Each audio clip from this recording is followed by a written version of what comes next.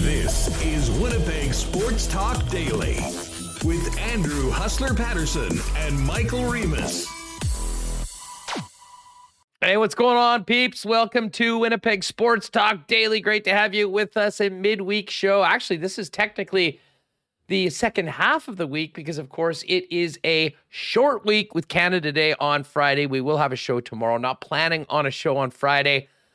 That being said, and I hope it doesn't happen, have some consideration for our nation's birthday and the day, but we could have some news potentially about a coach of the Winnipeg Jets. And if that does happen on Friday, not sure whether we'll have a regular show, but we'll certainly have some programming as soon as it happens. That being said, got quite a bit of things to discuss today. Not a lot in the Bombers. They'll get back to practice and get ready for a Monday show. We'll sort of set that game up in the weekend in the Canadian Football League tomorrow. But today, we are 8 days, by my count, away from the first round of the National Hockey League draft. And that means it's draft time, 2 first-round picks for the Winnipeg Jets to discuss. Looking forward to having Chris Peters, prospect and draft expert from Daily Faceoff, jump on the program in a few minutes. Talk about some of the players that might be available to Winnipeg at 14 and at number 30, as well as the players up at the top of the draft. Obviously, we mentioned yesterday that Bob McKenzie dropped a few jaws yesterday by finishing up his consensus rankings for next week's draft. For the first time in 2 years, Shane Wright wasn't number 1. He had dropped to number 2. And Yuri Slafkovsky, butchering his name every time I try to say it. I'm sure I'll get better at it sooner or later, as the number 1 prospect. So we'll see what Chris thinks about that. Chop up the draft. And then Murat of The Athletic. Really looking forward to having Murat on. We will discuss the Barry Trotz later. Well, obviously, Murat was on with us live last week when we were at Little Brown Jug. Live when we found out that Barry Trotz had said thanks, but no thanks, and gave the Jets the Heisman. So, we've had a little bit of time to think about it. We'll see what Murat's hearing and what he feels about the Jets coaching situation. And then, it's one thing every day. We've got reports coming out of RDS in Quebec from Francois Gagnon tweeting that the Rangers are very interested in Pierre-Luc Dubois. So, plenty of topics for us to kick around today on the program. Welcome to everybody on the podcast. Thanks so much for listening. If you do ever get the opportunity to jump on Apple Podcasts or Spotify and give us a 5-star rating and a review, we always appreciate it. It helps us spread the channel. And for you YouTubers that are checking the program out, if you haven't already, just make sure you've hit that red subscribe button.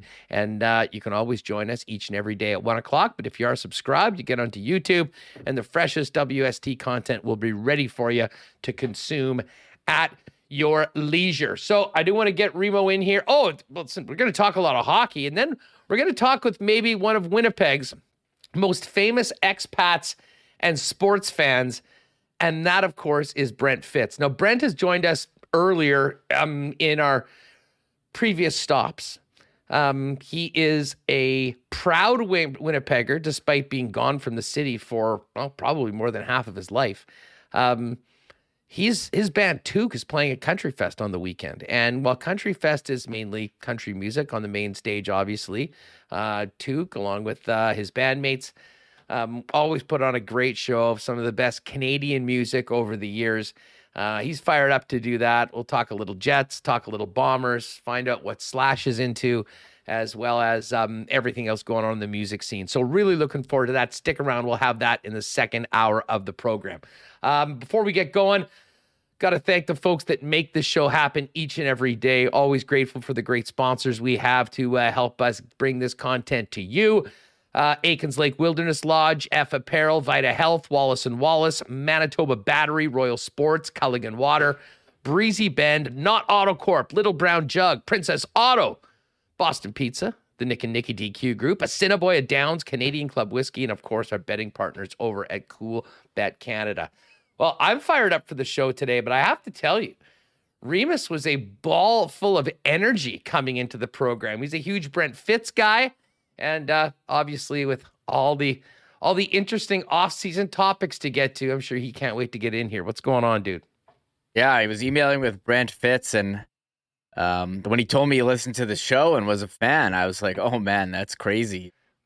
He plays with Slash, played with Vince Neil, Alice Cooper, Took as well, played a ton of high-profile events, Country Fest, Heritage Classic, Great Cup parties. So that's going to be fun later on in the show. But I'm fired because I realized today that I actually like the off-season way better than the regular season. This So you hate hockey. You just do not want to watch any of it. You just want to talk about it. This is regular season. It's busy. We just went a game every second night for so long. Now this is what I love doing: sitting on the computer, following insider tweets, speculating on roster moves. Way more fun building the team, hypothetically, than watching the games. You have the draft coming up. This is actually the most fun time of year. Way more fun than maybe just because we had the most miserable Jet season since they returned. I think that might have something to do with it. But this is, the optimism you can, even though there's some brooding pessimism in the chat about the current state of the team, but there is always optimism like, hey, there is always next year. Well, they're exciting conversations. I don't think there's any doubt about that. And to be honest, I mean, there are few teams that I think more people will actually be paying attention to next week and throughout the offseason than the Winnipeg Jets with all the questions. Now, unfortunately, they as a team and the Winnipeg Jets fan base had to go through a pretty dismal year to get to this point. But I'm with you. And there will always be people that are quite fatalistic about the sky is falling. But I mean, I still think that, Kevin Cheveldayoff has a hell of a lot of work to do. But in the past, he's done a pretty darn good job in many of these aspects, certainly taking advantage of, or put it this way, making the best of the situation that's been presented to him. And funny enough, many of those situations have resulted in deals with the New York Rangers. And it was the New York Rangers today that have been linked with Pierre-Luc Dubois. And I'll say this, I'm surprised, and we haven't heard more than just the report from Francois Gagnon. I'm not sure who would have initiated this. I certainly think that, of the players that the Winnipeg Jets were looking at trading this summer, potentially, I don't think Pierre-Luc Dubois was high on that list. But obviously, I mean, maybe this is in reaction to what they heard last week, realizing that the writing's on the wall, that they might have this player for 2 years. And if that is the case, you have to get the best possible value and do what's best for the team. And I think 2 more years of team control for Dubois on a team-controlled contract, albeit he does need to be signed as an RFA, would probably be the time to do it. But then again, you don't have him playing next year for you. And with all the question marks about Mark Scheifele's future here, all that work the Winnipeg Jets did to get 2 really strong centers for those top 2 lines, one or maybe 2 of them might not be here next year. So it gives us quite a bit to talk about. Here's the tweet from Francois Gagnon. By the way, the information obtained during the final, according to information during the final, the Rangers of New York, this is the Google Translate, would be more than interested in acquiring Pierre-Luc Dubois. Ongoing negotiations with the Winnipeg Jets on the parameters of a transaction. It's not done, but Chris Drury is very interested. Now, if you had told me that Dubois was going to have interest around the league, that wouldn't have surprised me at all. But it is interesting, Remo, that it's the New York Rangers that are the team that are being mentioned in these reports, considering how many trades have been made between the Winnipeg Jets and the New York Rangers. And listen, I mean, I think the obvious team that when you think of Pierre-Luc Dubois as a stud young French center would be the Montreal Canadiens, who have seemingly been searching for a player like that for a long, long time.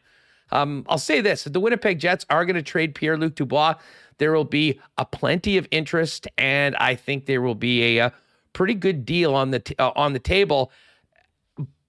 That being said, though, that's a huge loss from the team. And I think that if you're losing Pierre-Luc Dubois, it could significantly change maybe the course that people were expecting this team to go through over the course of the offseason of retooling and trying to really contend next year. Yeah, and you mentioned Chevy has done well in the offseason. I mean, we didn't name him, Pierre LeBrun didn't name him the offseason champion last year, the Winnipeg Jets. and we raised the banner in that honor for nothing. So when moves need to be made, and we'll have to see what kind of moves are they going to do. We're hearing rebuild. I don't know if they're going to go that way. Aggressive retool I saw used in the chat. I do agree they do need to make some moves. We had heard Wheeler, number 3, but I'm not sure where I stand on Dubois. I would say, look, you probably would ideally want to keep him for a year and see if things improve, because that's a guy you want to play. I want to have on your team. You need that center. But if someone is very interested, like Francois Gagnon reports about the Rangers, I think, look, you're going to sit there. What does Chevy always say? Hey, the phone rings, you answer it. You're always having conversations. I think those are some of the lines we've been hearing for a while. So see what they offers. If you're not doing that, you're not doing your job, to be perfectly honest. And in this situation, he's got to be in contact on a frequent basis with his colleagues around the league, because one way or another, there's going to be some significant change to this hockey team, and the deals that are made could be absolutely pivotal in what direction the team goes and where they go from here, because these are significant assets that we've been talking about potentially being on the trade block. So the Rangers have a number of prospects. Capo Caco, former second overall pick, who got scratched in the last game. Maybe he's fallen out of favor there in New York. Philip Hedl, a young player who had a breakout playoffs as well. I know the crowd who thinks the Jets need some more Prairie content on the team. Braden Schneider, who played for the Wheat Kings, was a former first-round pick from Saskatchewan. Maybe he's a prospect, or they go for more picks. Are you concerned at all? Or do we think that there's clearly a bromance between the Jets and the Rangers? I mean, going back, there's a couple deals here. The Kevin Hayes deal. We had the Jacob they do have a new general manager deal. now. I was going to say, they do have a new GM, so that's why I was kind of willing to pour water on that. But the Kevin Hayes, the Trouba, and of course the Cop trade, I think it's just things worked out. I mean, it was a new GM, but in Chris Drury. So I don't think there's anything to make of that. But my favorite baseball team is Seattle. They've been making trades with the Padres for years. I don't know. Somehow this stuff happens. I don't think there's anything to look into, but it's kind of, I see a lot of people in chat saying, "Oh no, the Jets, they're now the Rangers farm team." I don't think we're there yet. I mean, hey, Kevin Hayes was the deadline acquisition for the Jets, but it shows you how tables have turned, where the Rangers are the ones acquiring the players, and before it was the Jets. Well, I mean, listen, the Rangers are a real cup contender right now. I mean, they made it to the Final Four this year, and thankfully for that, the Jets' second round pick moved up to a first rounder. And by the way, we do have clarification. We'll talk about this with Murat a little bit later on, and probably get into it with Chris Peters when we're talking draft. The Jets will take, that's the other second rounder. They had the option of taking it this year or next year. They will take that this year. So right now, the Jets are going to pick 14th, 30th, 55th, 77, 99 as well. So 5 picks in the top 100, 2 in the first round as well. So just to clarify that. But the Dubois situation's interesting. I don't think, Remo, that there's any urgency for the Winnipeg Jets to trade Pierre-Luc Dubois. We've mentioned, certainly they'll have to get a deal done, but I don't think that will be an issue. I mean, he's under team control. They could go to arbitration. I do believe both sides would want to avoid that. So they'll figure out a 1-year deal and kick the can down the road. So if a team like the New York Rangers or the Habs or Team X, was really invested in getting Pierre-Luc Dubois and doing it now, I think the price for a 24-year-old center coming off the season that he had would really be significant. And I know there's a lot of people that, are far more focused in on the future than maybe the present in this upcoming season. And if you're one of theirs, I think there's a real attraction to one of those deals. You've, of course, got the Scheifele and Wheeler situation that, at some point will be figured out. It is interesting to see. And here's the thing, myself included, many people thought that Mark Scheifele was not going to be a Winnipeg Jet next year. Have no idea what's happened behind the scenes. But for instance, a Darren Dreger, who said a month ago or so on the Rod Peterson show that he couldn't see a scenario that Mark Scheifele was back with the Winnipeg Jets next season. And of course, Dreger's the guy that's pretty much as plugged into Chevy as anyone. It does seem like that's been walked back a little bit. So never a dull moment around this hockey team. But the story of the day is, of course, the interest in the New York Rangers reported in Pierre-Luc Dubois. And I guess the question for folks in the chat and for those of you listening on the podcast, hit us up on Twitter at Sports Talk WPG, as well as tag Hustlerama and M. Remus. What would make sense from the Rangers for a Pierre-Luc Dubois? I mean, I look at this roster. Of course, they've had some incredible luck drafting, but neither of those players were huge parts of that run. I shouldn't say that. Alexis Lafreniere was. He had 19 goals, only 12 assists, I think, last year. But, you've got Lafreniere, Capo Caco, who, has still only cracked 10 goals in the National Hockey League. He was a number 2 overall pick. Those two players would be significantly attractive, I'm sure. Probably more so Lafreniere as a number 1 overall pick. And then you mentioned Braden Schneider as well. Whatever it happens, if Dubois is gone, I mean, I do think that the package coming back would be significant. And I think it would involve some top picks, maybe some more draft picks, maybe some futures, but players that might not necessarily put the Jets over the top in the next season or two, but sort of reset the window when the Jets think that they can compete really for a championship. And at that point, if those happens, I mean, I think we're basically talking about just a core of a few Winnipeg Jets that we can count on being here. Nikolai Ehlers, Kyle Connor, Josh Morrissey, Adam Lowry, and that's about it. Yeah, wow, that's something else. I think the player that I would look at, Philip Hedl. He's a center, 22 years old. Now he's got one more year left, and then is an RFA. Now, it didn't have the greatest regular season, 22 points in 67 games, but by all accounts had a breakout playoffs with 7 goals in 20 games, chipped in 2 assists as well. Maybe you're looking for a center for center trade where you have the unsigned Dubois, who's an RFA, and you get a guy, who's maybe younger and a bit lesser, but could have some potential there. Does that help you win now? No, but maybe there's some other pieces in there as well. I wonder if that would be the framework. So it sure would be nice to get. And the reason why I look at Lafreniere and Kako is just the fact that they're on their ELCs. Yeah. And they don't have arbitration rights. And we wouldn't be in the same situation one way or the other. Again, it gives you a little bit more time under team control. But you're exactly right. Philip Hedl would be, probably a key piece. But I mean, what makes sense? I mean, none of those players have proven to be consistent performers at the National Hockey League level yet. And I know Kako's a little bit of a different player. Probably sits in maybe a little bit lower down the lineup than you would assume from a guy like Lafreniere. And hey, if you're trading Pierre-Luc Dubois, you've got a huge hole at center. And a guy like Philip Hedl would be expected to come in and play in a role like that. And not sure based on, certainly the regular season that he's ready, although you did mention his production in the playoffs, which was pretty darn good. So hit us up in the chat with what would make sense from your perspective when it comes to that. We'll talk about that coming up with Murat a little bit later on. Remo, the other bit of news and business we need to get to is a Darren Dreger report, who said last night that the list of candidates is down to 2, maybe 3 for the head coaching job of the Winnipeg Jets. And we should find out by the end of the week or potentially even the weekend. Now, as I said, I'm certainly hoping that it's not during the weekend. It would be nice, maybe tomorrow we get a great announcement. But otherwise, we will maybe have some work to do on what was planned as a long weekend. But from a Jets perspective, the sooner they can figure that out, the better.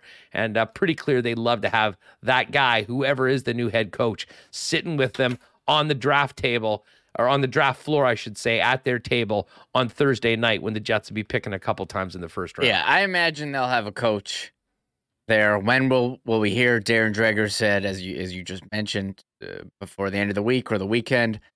All right, Jets, let's have this report. Thursday we've got a really good show planned tomorrow. We're going to have a lot of guests talking about the Jets. So if we had the coach news tomorrow before the long weekend, I think it would be really great for our Thursday podcast. Heading in, look, it's Canada Day Friday. We all want to take the day off and celebrate. So if you could refrain from leaking or announcing any Jets head coach news on the weekend, I think we would all appreciate that. And so we'll wait and see. Or if it's Monday, and I'm not too, concerned that oh no, it's a week before the draft and they don't have a coach. As I said yesterday, I remember 2011. They announced Coach Claude Noel as a coach at the draft, like the Friday morning or whatever it was. So we'll wait and see, and maybe we'll see some more dominoes in terms of the roster start to fall. But they're not the only team without a coach right now. Detroit hasn't announced a coach, and Boston seems to be pretty soon, according to Elliot Friedman. So we'll wait and see. Darren Dreger said 2 or 3 names. They're going through second interviews. I don't know who they are. Is it Tocchet? Is it Arniel or Vincent? Is it Andrew Brunette? Who else? Monty? Oh, yeah, Jim Montgomery would be the other one. I would say those are the 4, and then maybe Andrew Brunette. No, did I say him or someone else on the outside? Did I say 5 there or 4? But there's I wasn't counting. Either way, you went 2 or 3. over a number, pretty much all the usual suspects. I think I just a couple listed, of guys are out. I just listed, so we don't know who's in or who's out. Montgomery, Arniel, Vincent, Tocchet, and then maybe Brunette. So that's 5. So pick your 2 or 3. I don't know who it is, but seemingly those are the candidates. 2 of those. Yeah, I'm not sure Randy Carlisle is in that mix. I think Elliot touched on that a couple weeks ago. Yeah. So, as Roscoe would say, what a situation. We're narrowing down the list and presumably getting closer to some sort of clarity on the Winnipeg Jets head coaching search, and we'll certainly be talking about that right here. Hey, the other thing before we get to some draft talk with Chris Peters, Remo, we were speaking with Mike McIntyre, and I brought up the Hockey Canada situation, and I think I called that one. The minute we heard that Scotiabank was pulling out, I had mentioned yesterday that what had happened in the House of Commons was very significant publicly, and the holding back of the funding was significant, but it was 6% of their operating budget, where the rubber was really going to hit the road if their premier sponsors started walking back. And that happened yesterday with Scotiabank. And as we mentioned yesterday, I wouldn't be surprised if the other sponsors were right behind them. And sure enough, that is exactly what's happened. TELUS and Canadian Tire have paused their sponsorship money and directed it more into some girls and grassroots programs. But I do wonder what the heck comes of the World Junior Hockey Championships, which, of course, has been rescheduled for August. I think it was up against it to begin with. This is a historic time for Hockey Canada. And maybe I'll get Chris Peters' thoughts on it, because I know he's very, much in tune with some of the younger programs. But that is a massive story as well. While we obsess over the draft and we are talking about the Jets head coaching search and who's going to get traded nonstop, I mean, for hockey in our country, this Hockey Canada situation has really intensified. And I think everybody wants to see change. And it's going to come, but it might be a very, very hard road for Hockey Canada to finally get there. And it'll be fascinating to see how this affects the game at a number of levels, and especially this planned World Junior Hockey Championship coming up for August. All right, we're going to talk draft. Murat coming up, more on the Jets head coaching search and these PLD trade rumors potentially involving the New York Rangers, all coming up in the program, and Brent Fitz a little bit later on. Do want to thank Wallace & Wallace, Winnipeg's fencing and overhead door specialists, for their support of the show, serving residential and commercial customers since 1946.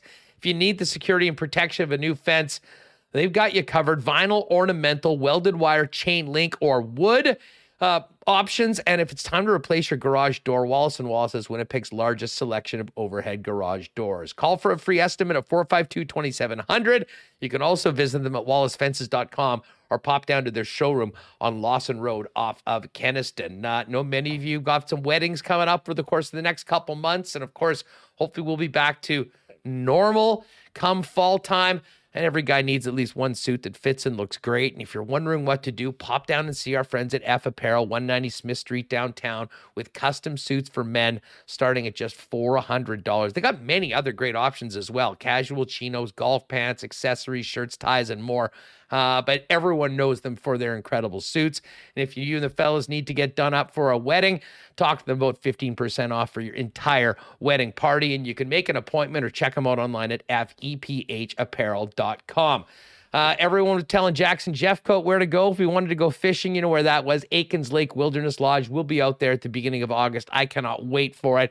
If you're thinking about an amazing fly-in fishing trip where you can be on the water in less than 2 hours from Winnipeg, Aikens the place for you, not to mention the best people running the show there with Pitt Turan and his family. Find out more online at aikenslake.com and check out all the monsters coming out of the water on Twitter right now at Aikens Lake on Twitter. And a big thanks to our friends at Vita Health. They had a great event last weekend. Their barbecue and block party. Got a chance to try some of those bison burgers. They've got some amazing options right now for the grill. Healthy ones as well. Bison burgers, lean bison steaks, chicken, and more.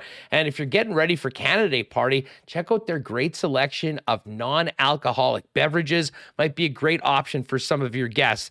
Nobody wants anybody to drink and drive. Sober Carpenter and more, all available at your local Vita Health Fresh Market. 7 Winnipeg locations, including the newest store in Linden Ridge. And check out their fully shoppable website at myvita.ca. All right, let's get ready for the draft. Let's step away from the head coaching search, from all the guys that are getting traded on the Winnipeg Jets, and talk about some new blood coming into the organization. Let's welcome in Chris Peters from Daily Faceoff. Chris, what's going on? Thanks so much for joining us. Yeah, my pleasure. I was actually hoping that since Barry Trotz isn't coming up, if I could get some of that free beer for life. I got a few extra cases there any extras? Kicking around. Yeah. The funniest thing, because after dude, this draft is over, I'm going to need about 1 million. So no doubt. Well, the irony of the entire thing was we actually did our first on-location show last Friday afternoon, and we were at Little Brown Jug. I tweeted out the massive crate of what they were sending out, saying, hey, the offer still stands. And then like 2 hours later, we found out. And shout out to Barry. He did mention that he had to turn down free beer for life in his NHL articles. So it obviously did resonate, but listen, if we weren't going to be able to be the Mariano Rivera closer of the situation with that, it obviously wasn't happening. Now, there's a lot going on around this team right now. They still don't have a coach. I mean, there have been plenty of trade rumors among some longtime members of the club, Blake Wheeler, Mark Scheifele. Today we hear about Pierre-Luc Dubois. So all of that's happening around it. But at the same time, the Winnipeg Jets going into the draft, the place where they've historically done very well, have 2 picks in the first round. Thank you, New York Rangers, for making it to the 3rd round. So they're picking 14 and picking 30. Before we get into the picks and maybe what sort of players would be available at both, how would you describe this draft overall strength-wise? Is it top-heavy? Is it less top-heavy but very deep? What's the description of this draft from a layman's term for people that haven't paid attention so far? I would say completely unpredictable, for one. I would say that it is probably, I've said it for a while, it's closer to average, maybe a little bit below. It's definitely below average at the top compared to more recent years. There's no transformational players, at least that are evident at this point. You never really know exactly how it's going to go. But I would say that, Shane Wright, Logan Cooley, Uri Slupkowski, the guys that have been in the conversation for the number 1 overall pick, they all kind of have, they didn't necessarily establish themselves as these can't miss prospects. And so we don't really have that this year. And it's the prospect world. Not everybody's going to be a can't miss anyway. There may not even be such a thing, but I would say that it's definitely one of those drafts where you really had to do your homework. You really had to dig in, and the teams that feel very confident about this draft and feel confident about their board are probably going to make some really good selections that are there. But I can tell you, going through my own process this year, I just see a lot of projects, a lot of guys that are going to need a lot of work. Some players with some really great tools, but maybe, the hockey sense is lacking, or maybe there's a work ethic thing, or maybe, it's just kind of, you're not going to find a ton of guys that are what I would call complete players at this point. Now, just big picture. I mean, it's funny. Our conversations over the last couple of years around the drafts have often gone back to just how challenging it's been for scouts, through the pandemic, leagues that didn't play, World Juniors that have been canceled. How thorough, how thorough have these guys been scouted this year, at least in comparison to the last couple seasons? Is there more consensus on the players this year as opposed to sort of the Wild West that in some cases it was in the last 2? Yeah, oddly enough, I feel like there's maybe less consensus at this point in this draft, and maybe it was because there was so much focus and the ability to go see these guys live, and then the fact that there were so many guys from Ontario that didn't play or that were in the WHL last year and played a very short season, and it wasn't a full year of development, and you just don't know how that impacts players, and so I think that that's part of the reason that we have less of a consensus at this point. There's not a lot there that. You can absolutely say with certainty that these guys are franchise changing players or anything like that. So there's a lot to kind of track this year too, just in terms of we had that lost year of development, but then also just this season, the disruptions and other things that happened. We didn't have a World Juniors this year. We didn't have some of the typical events that you would have, not just this year, but in the build up to a player's draft season, things like the under 17 World Hockey Challenge or things like, the Hlinka Gretzky Cup. Canada didn't have a team at that event this year. So there are so many different little flashpoints that we missed. And that makes it a little bit harder to put together the entire picture of a player because you don't have some of those benchmark events still. The long story short, you look at basically, once you get past, I'd say 16, 17, 18, somewhere in there, you're not going to see a ton of separation between those guys that are 20 something to 60, there's not a lot of separation there. And you're going to see a lot of boards with a lot of different opinions. Bob McKenzie put out his list that is, a poll of scouts. And he said that, players as low as 50 were getting first round consideration from some of his scouts. So, that ended up on, as low as 50 on the final list. That's how crazy this year is going to be, where there is a wide array of opinions that are really going to make it difficult to know who's going to go where. Speaking of the Bob Fathers list, this might not have been a surprise to someone that's as deeply ingrained in the scouting and draft process as yourself, but for a guy like myself that talks to a lot of you guys as we get closer, we've been hearing Shane Wright as the number one guy for 2 years. What was the reaction from yourself and other people in the game that he's now number 2 and this Yuri Slafkovsky is the number 1 prospect from Bob? Was that a surprise to you, Chris? No, not at all. Really? I think that's been the way that it's been trending throughout the entire season. I mean, I had Logan Cooley as the number 1 prospect in this class in my midseason. He's my number 1 still. Slafkovsky is 3 on that list. Wright is 2. Wright is typically no lower than 2. Nobody seems to be willing to want to put him at 3, but I think I certainly considered Slafkovsky over Wright and having Shane Wright as the 3rd prospect on my list.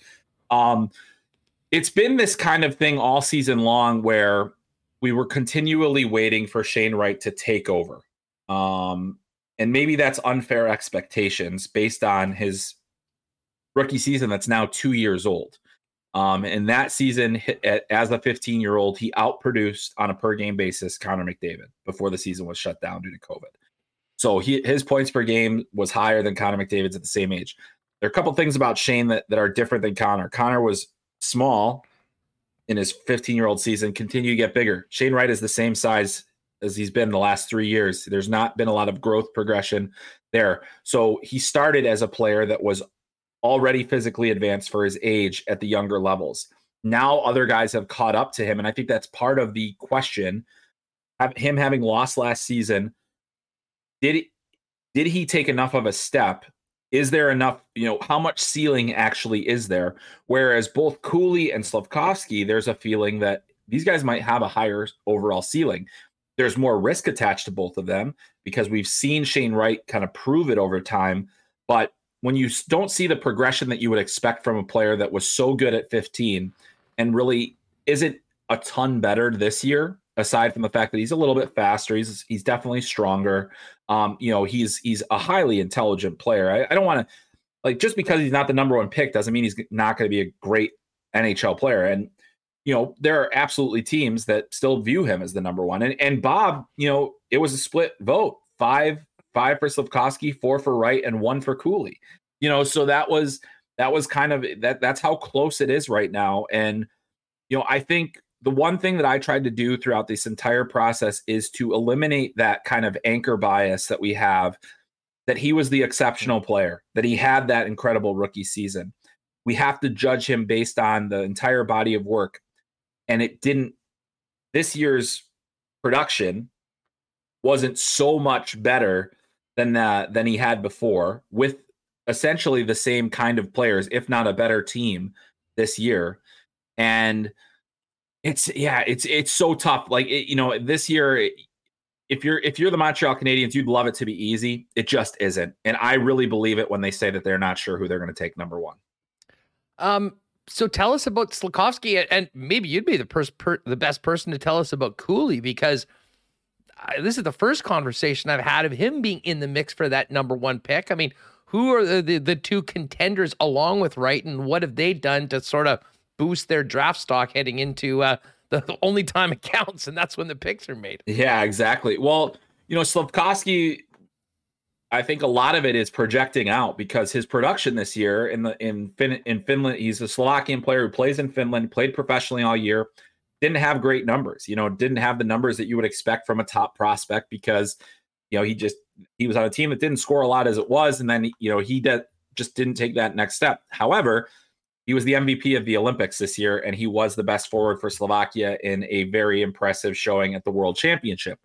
And, at those events, he produced at a way that we've never seen before. Now, obviously, the Olympics, it was, not NHL players. I actually think the World Championship had better quality of competition than the Olympics did this year, because there were NHL players that played in that event.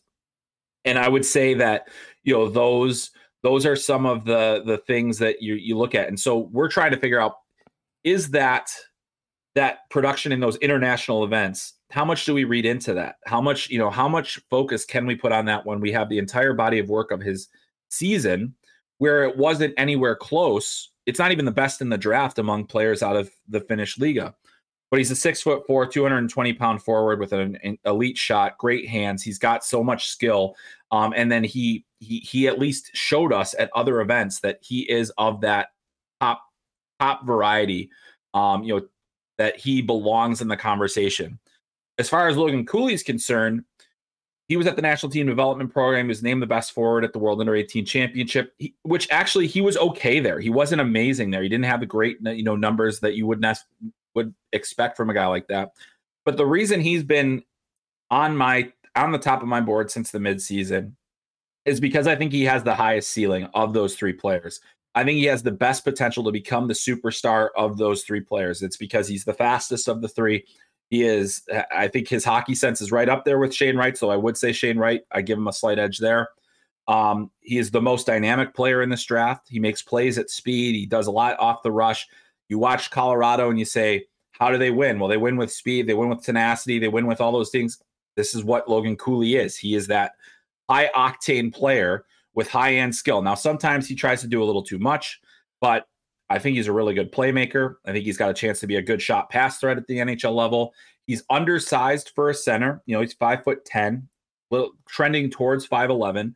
There aren't a ton of 5'10" centers in the NHL. I still think that his skill set, he's not the Jack Hughes variety, because Hughes was off the charts in terms of his production, all those different things. But I do think that Cooley is trending in a very positive direction. He's headed to the University of Minnesota next year. He'll probably be their top center right away.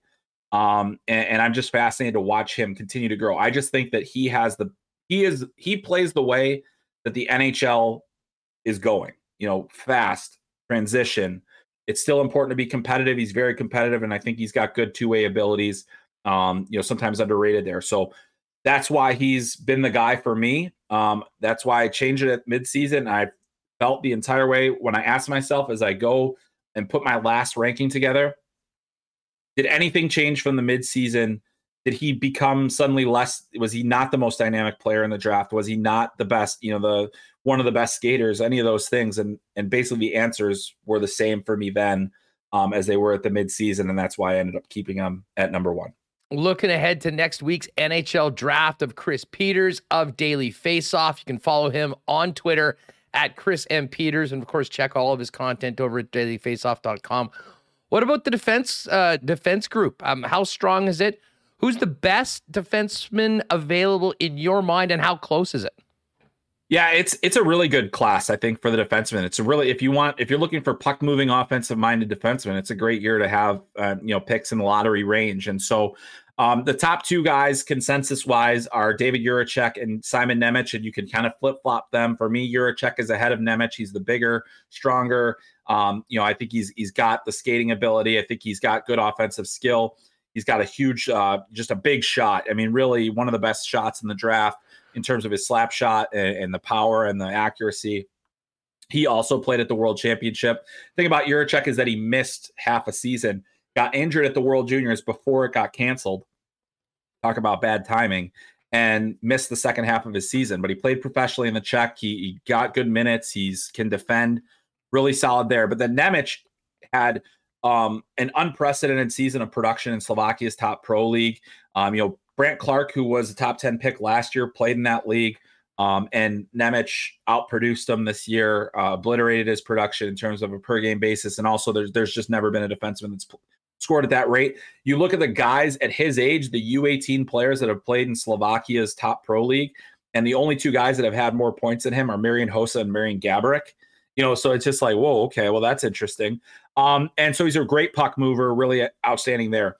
So it's really tight between those two. I think they're the consensus guys. But then there's another group where it's Pavel Mintyukov, Denton Mateychuk, Kevin Korchinski, Ryan Chesley, Lane Hudson. There are all these dynamic defensemen in this draft. And then you've also got the big bruisers like Leon Bichelle. You've got Owen Pickering, who played for the Swift Current Broncos. I mean, there are so many quality defensemen, but a lot of them, it's like they're very good, but there's something where it's like Lane Hudson, it's the size, and Ryan Chesley, it's the offensive upside. And then Leon Bichelle, same thing, offensive upside, but he's got this massive frame.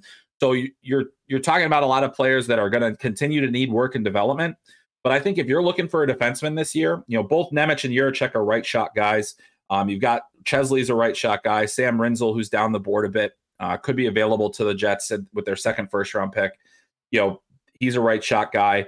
So there's a lot there that I think teams are getting excited about to say, hey, this is a pretty good class if we're looking for a defenseman. Chris, let's move on to Winnipeg. The Jets have the 14th pick on account of their season, missing the playoffs. And then thanks to the Rangers playoff run, that's one of the two second rounders has become a first rounder at number 30. Before we talk about what type of a player will the Jets see on the board at 14? And in your opinion, how big of a benefit was them for the Rangers playoff performance to move that second rounder into the late first? Well, I think that, the range that they're in for that first pick is going to be really good. And I don't know how the top of the draft is going to shake out. I mean, really, even at 1, we don't know who's going to go at number 1. And if Shane Wright doesn't go, that could cause a cascade of amazing possibilities with this draft. And so it really shakes things up. I think, one of that second tier defensemen will be available there. The Korchinski, probably not him, but maybe Mateychuk or Mintyukov. I think the Russians are, are you going to get that? Are you going to take that risk on with Danila Yurov or Ivan Marashchenko? Those are the things. Pavel Mintyukov at least played in the OHL last season, so there's a little less risk on the guys that played in North America. But then there's also, you look at some of the guys, the type of players that they've had, high character, good skaters, guys that play with some skill. There's always the possibility that a guy that I have like in my top 10, like let's say a Matt Savoy even, I think it'd be unlikely that he drops that far, but it's possible. Jonathan Lekkerimäki, who's a high-end scorer from Sweden. So you're going to have options and good ones and guys that will move up pretty high in the Jets prospect pool and guys that I think will be good. So, yeah, I think for them, especially as you mentioned, all the talk of trades and different things, you just got to get the highest upside player that you can at that point. You got to go, and that's really what the Jets tend to do. They don't tend to stray too far from their identity. There's, it's going to be a high character, good speed, good skill kind of player. And that's, they're going to find somebody like that in the range that they're at. And then as for that last pick, possibilities are endless. I think the draft really thins out at that point. You may be able to get the guy at 30 that you would have gotten in the second round. That's how crazy this year is. in terms of the opinions on these players. So if there's a guy they like a lot that they thought would, they maybe would have to wait to the second round, they won't wait. They'll get that guy in that with that second first round pick. They'll make sure that they get their guy there. I got to ask you about the ice guys. I believe 4th and 5th in the central scouting rankings was Matt Savoy and Connor Geekie.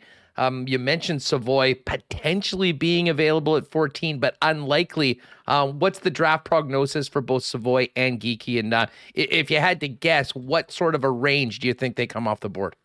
Right. Well, I think, there's always the chance that Geekie goes ahead of Savoy. He's the bigger guy, that's the crazy thing about it. He's the bigger guy.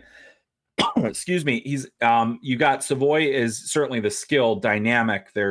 He's such a competitor and you love the way that he plays and he's got the motor and I think there's a lot there. But the thing about him is that most teams don't believe. I shouldn't say most teams, but a lot of teams don't believe that he's going to be a center at the NHL level. He doesn't have the size profile. He doesn't have the strength. The defensive capabilities are fair. So it's not necessarily that hurts his draft stock. If the team doesn't believe he can be a center, centers are more valuable than wings, no question. A lot of teams believe Connor Geekie is going to be a really good center, and a good two-way guy with size who can play down the middle of your lineup. Problem with him is not a great skater. And that is really where you say, okay, well, in the modern NHL, can he get by with that? I think he has the hockey sense. He's around the puck so much that, I don't think it's going to be a huge difference. I think he thinks the game at a super high level. But in terms of the range for those two guys, I could see that. I really think Savoy is going to end up going in that 10 to 15 range. And I think Geekie will be right there too with the potential. He has the potential to be one of those guys that jumps up, I think, quite a few spots and goes higher than he's ranked on a lot of the public lists. Because I know there are a lot of NHL teams that really like him. There were people talking about him as a potential guy later on in the process as being a top 5 pick in this draft. It's all possible there. You just don't know. But I think both of those guys are going to hear their names called really early, and it'll be a great day for the Winnipeg Ice. Chris Peters with us from Daily Faceoff, getting ready for next week's NHL draft. First round goes on Thursday night. Rest of the picks on the Friday. Last one for you, Chris. Is there, this is in your opinion, because it does seem like there's some very varied opinions from so many people. Give us a sleeper or two, a guy that you're particularly high on that you think maybe might or should be picked higher than the consensus has them at right now. Yeah, well, the interesting thing is the public consensus and the scout consensus can be very different sometimes. And I think that the scout consensus is much lower on Lane Hutson, who's been a player. I've been singing his praises all year. He's my favorite player in the draft. He's a 5'8" defenseman, but he's highly competitive. He's probably the most dynamic defenseman in the draft. I have him in the 20s on my board, and I said I think I'm even being a little cowardly putting him there just because of the size factor. But I think there's a chance that he slips into that second round. And if he does, I think whoever gets him is going to be ecstatic about that pick because he is an incredible competitor, really good defensively despite his size. One of the more dynamic skaters he's not the fastest skater, but he's deceptive, he's shifty, he makes a lot of plays with his feet and gets out of trouble with his feet a lot. That's a guy that I'd say, if you've got that late first round pick, if you've got that early second round pick and that's the guy you come out with, you might end up getting a guy that has star potential. We think he's going to grow some more. He has an older brother that, was a late bloomer. His dad is like most of his family's like that 5'11" range. And if you get there, suddenly you're in the Cale Makar range. So you're fine. Everything's good. You're like, everybody's like, hey, you can play. I personally think that even if Lane Hutson doesn't grow significantly, he is going to find a way. I think he's one of the most competitive players in this draft, and his hockey sense is outstanding. He's super fun to watch. And you get attached to players as you do this process and you get your guys that you really end up liking. He's one of those guys where maybe I have a blind spot for him because I've just watched him so much and I feel like, he's a special player. But that's the guy where I think he's going to go later than he should. And I think whoever gets him will be very happy with the value that comes out of it.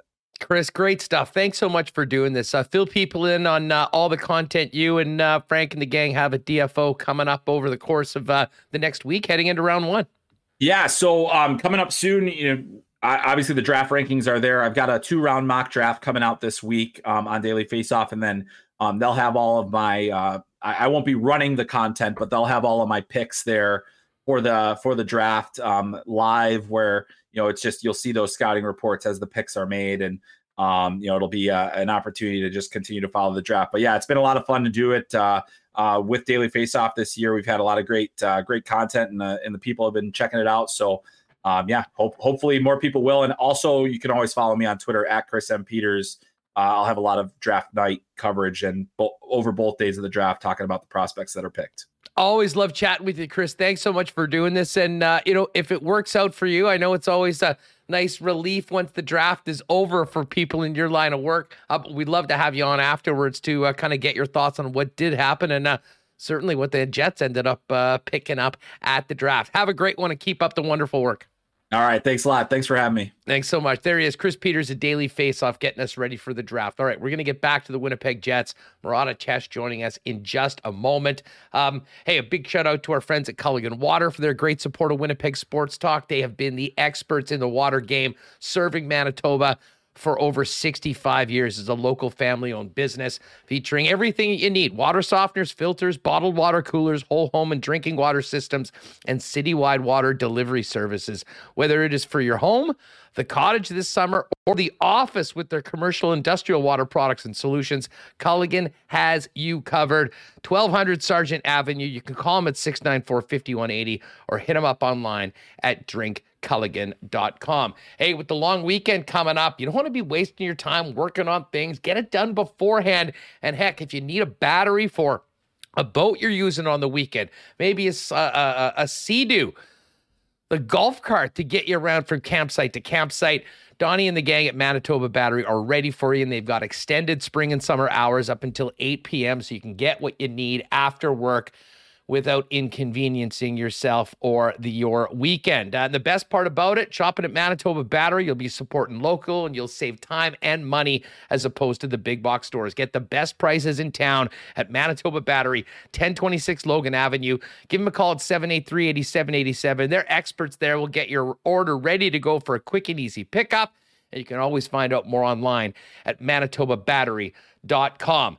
And hey, before the weekend gets going, you might want to head over to Royal Sports. And listen, we always talk about all the fun stuff you can grab to support your favorite team with the best selection in merchandise, maybe anywhere in the country.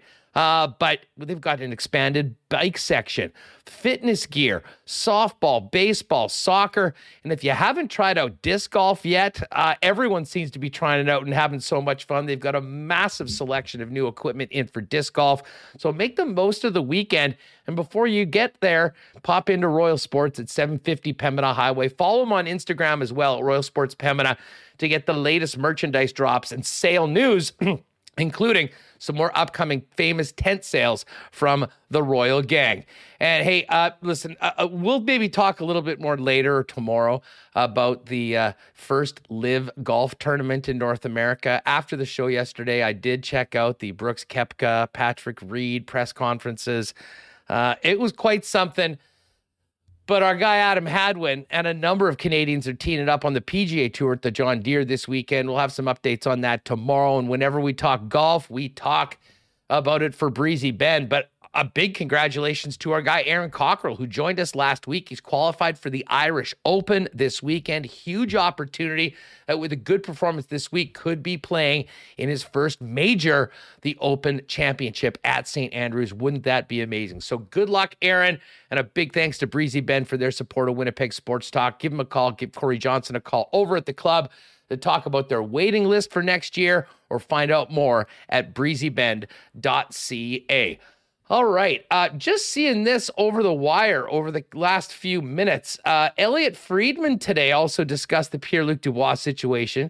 He said he believes the NHL Jets will get their coach decision done first. They have received calls right after the PLD news broke, but Cheveldayoff is patient and will do what's best for the team. So don't expect a rush to judgment. Let's talk about that, the coaching search, and much more with Murat of The Athletic, who joins us now. Murat, what's going on? How are you? First time on. I don't know the nature of the show, but I'll do my best. What's up? What do you got in the background there? Oh, yeah. I think that we've got a family photo wall. And so my girlfriend's dad and family or what have you are all in the background. I don't know if you know, but Fred Penner is a giant Winnipeg Jets, Blue Bombers, all Winnipeg sports fan as well. So we're hanging out with him right now. We had dessert last night. He called it cold perfidy. So we got a tribute dessert. I don't know if this is extremely public knowledge, but the guy is a huge Winnipeg sports fan. So, yeah, I'm just in the office right now. That's wonderful. I know he's got some Bomber Streets right by my folks and certainly loves the club. And like so many people, so many musicians, speaking of which, we're going to have Brent Fitz on the show later on talking about his love of the local teams, what he's got going on. So kind of a perfect segue. But listen, let's get to the Dubois stuff in a minute, as well as everything else that could happen heading into next week. I'll always remember our visit last week when you joined us and we were on Little Brown Jug because we got the Barry Trotz news while we were in the middle of the conversation. Obviously, what 4 or 5 days post that, we're hearing reports that the Jets have narrowed down their search. Just your thoughts on where the Jets are right now and what you're hearing about how close they are to making a decision on their next head coach. Well, I've heard the same in terms of a narrowing of the list. I'm not sure because when you asked me about Barry Trotz, I was still thinking about it. And then, while we were talking, the news broke that he had said no to the Winnipeg Jets. So clearly I'm at least a few minutes behind. But at the same time, I think Winnipeg does want to have its head coach situation resolved in advance of the draft. It's not a be all and end all, but I think it's very much the goal, which means they need to go from a short list to a decision in the next week. So on that front, I continue to believe Jim Montgomery is one of the front runners. I'm not 100% sure that they're all in on him in the same way they would have been on Trotz. I don't know that, you don't have the sweet homecoming. I'm not sure if they have concerns about, his past head coaching stint or what have you. But I still think that his resume is so strong that he's a potential candidate. I've heard that Rick Tocchet is among the finalists as well. So that's one that I believe has, some legs to it. I continue to believe Scott Arniel will have a major role on the coaching staff. I continue to see it as an associate coach, but it's possible that if this all breaks just right, he ends up with a head coaching gig as well. Beyond that, I am not too sure, but I can feel pretty confident in discussing those guys' names as possibilities. Do you, it's interesting, and I think it was Dregs that reported yesterday that narrowed this down and we could get a decision in the next couple days or potentially on the weekend. How important do you think it is for this team to have their guy by the time they get to Montreal? Or if it's not Barry Trotz, is it less important? And, this is a scouts day. This is a matter of filling the funnel, and Kevin Cheveldayoff will do what he needs to do personnel-wise, regardless of the person taking the helm of the team next year. I mean, I think it's an ideal situation if they're able to get him sorted out or get that new coach sorted out in advance of the draft. Not just because they get to present that coach. They get to put that person on stage, with the team, be part of the proceedings.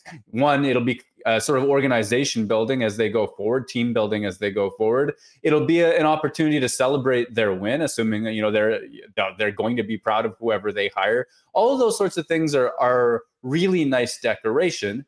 At the same time, the draft is a time when transactional talks heat up. And, if Winnipeg is going to make one of these big moves or even just a minor series of moves that seeks to clear the defense core, for example, or build out the forward depth, whatever it's going to be, the draft is a time where a lot of those conversations heat up. And I think you'd want to have in place a sense of how your head coach wants to play next year. Else you're looking at a real risk of an incongruency. What if you trade away Ville Heinola, but the new coach loves the idea of a young fast in transition, puck-moving defenseman?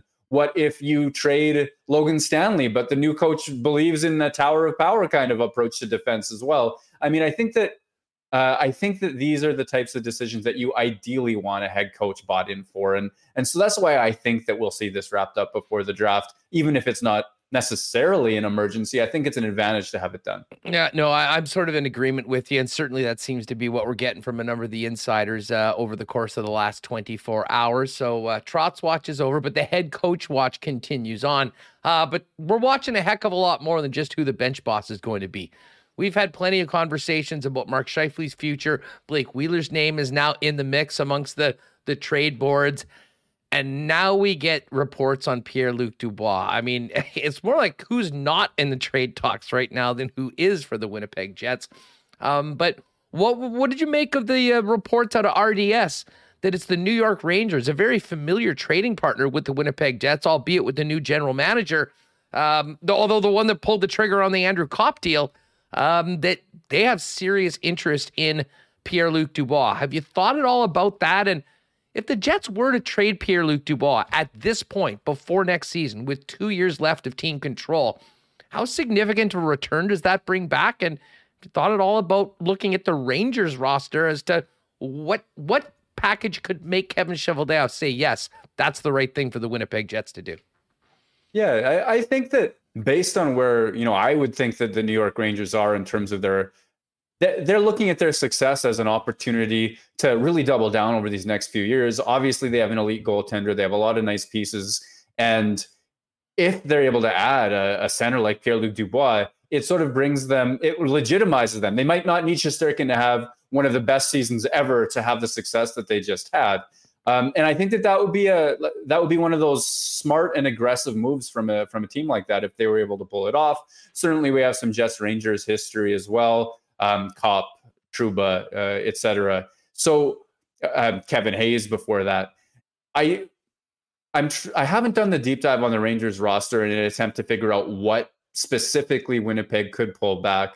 I think that the ideal Pierre-Luc Dubois trade, and I agree with you that if you trade him now, you get more for him than if you trade him next season.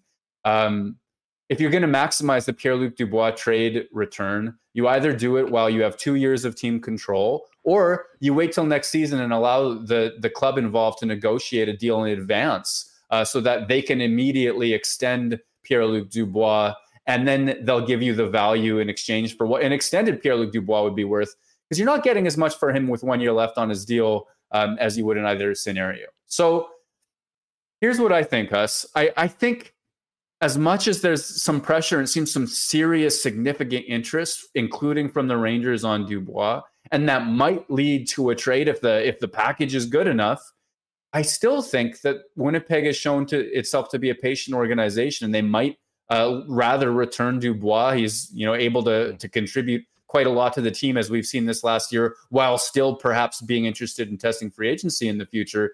I'm not sure that now is exactly the time, but if the insiders say it's going to happen, I have no reason to doubt that necessarily. I think the biggest thing is to get back somebody who can step into a Dubois-like role. Maybe not, they just had the season that Dubois had, but a second-line center in waiting, a top four defenseman who you could reasonably project onto that first pairing in due time, and then a package of futures, whether that's a first-round pick and a meaningful prospect or what have you, depending on how many years of Pierre-Luc Dubois that team gets back. Yeah, Philip Cheadle is a guy that we've heard quite about. He didn't have a great regular season numbers wise, but certainly had sort of a breakout playoffs. We'll get to that. By the way, great crew in here today, folks. If you haven't already, for those of you who are on YouTube that have hit the red subscribe button, make sure you do that. We're here every day, 1 p.m. Central, Monday to Friday, talking with great folks like Chris and Murat. So make sure you do and join us. And turn your notifications on as well, because if something happens during the weekend, we will jump on at some point with the latest news on a Jets coaching hire. If it happens, you'll hear about it here at Winnipeg Sports Talk. So subscribe, turn your notifications on, and make yourself a regular here with the gang in the WST chat. Just looking at the Rangers, I mean, I would think, and certainly, when you're trading a player like Pierre-Luc Dubois at his age, Murat, there is risk involved because you're probably getting back a number of pieces. And I would imagine the focus would be on younger pieces. Philip Cheadle is the one guy we've talked about. Braden Schneider on the blue line is another player that I think would be attractive. What about their early picks? I mean, they had some great fortune in the draft. Capo Caco, number 2 after Jack Hughes, and number 1 overall, Alexis Lafreniere, who so far through their NHL careers have been somewhat pedestrian. Any thoughts on those players and their potential going forward as to, maybe being part of a deal? I mean, I would think that, oh goodness. So following through the Patrick Laine becomes Pierre-Luc Dubois way of thinking, if there is someone who was highly touted, who does have the pedigree, but who for whatever reason hasn't stepped forward and has already delivered results for that draft slot in the market that they're in, that's kind of an ideal trade type if you're the Winnipeg Jets, presuming you believe that Lafreniere or whomever is going to step into themselves and become the player that you hope for. And that's an amount of homework that I haven't done in terms of Lafreniere's year, Capo Caco's last couple of years in New York. I do think that there's some reason to think of that as ideal. If you're New York, you probably want and hope like heck to hold on to those players. Just given the fact that one of them could go off, this is not the same thing because Nathan McKinnon was on another level already and always. But the year that he went off, I think this is 2016 or 2017. This is a few years ago already. Don't quote me on the number, but this is a few years ago. He started off with one of the coldest Octobers, that I can remember a number 1 overall pick with that level of stature having before he exploded. And I think that there's reasons to be patient with these guys. Always, for every Nail Yakupov that doesn't become that guy, I think there's a lot of people who do reach their potential in due time. But New York has those guys. They have who's the defenseman that you mentioned, the young defenseman just a second ago? Braden Schneider. He played 20 games 100%. In the playoffs. I mean, a guy with the Western Hockey League background. I mean, a number of things that would be possible. And hey, he's 20 years old. And I think if you're trading a guy like Pierre-Luc Dubois, you're wanting some guys that are a little earlier on to give the team more team control and more time to turn them into NHL stars that can help you get to where you want to go. Yeah, and you know what? Braden Schneider, come to think of it, is a player I've done some homework on, and I think Winnipeg would be really interested in a player specifically like him. I think New York would be a little bit hesitant to part with him, but Schneider is, I think, the type of, you could imagine this guy being on the top pair or at least a very good top 4 defenseman in the same way that you'd ideally want a future, a center who could be a very good second line center, or maybe if everything broke right, even play first line center for you. That's the hope if you're trading for a package of futures for Dubois. Amidst all of this, the one thing, ironically, that we haven't spent very much time talking about, which was a huge topic throughout certainly the second half of the season, is the glut on the blue line and the young players from the Moose that are ready to go right now. I know there's been some talk that Ville Heinola might be available. Count me in the camp that thinks that there is no way the Winnipeg Jets trade Ville Heinola, a first-round pick with the potential that he has, without giving him a legitimate chance to be an everyday player under a new head coach here. But the question is, how do you make room for Ville Heinola, not to mention Dylan Samberg, potentially a Johnny Kovacevic? Do you see one or more of the Jets defensemen being moved in the next couple of weeks, may potentially in and around the draft board, much like the Jets did last year, going into free agency? And if so, what would those deals look like? Well, I'll start by saying there's a really boring approach to this that could well be, and certainly the old Jets, we don't know who their new head coach is or how they like to play defense, but the old Jets could do exactly almost nothing.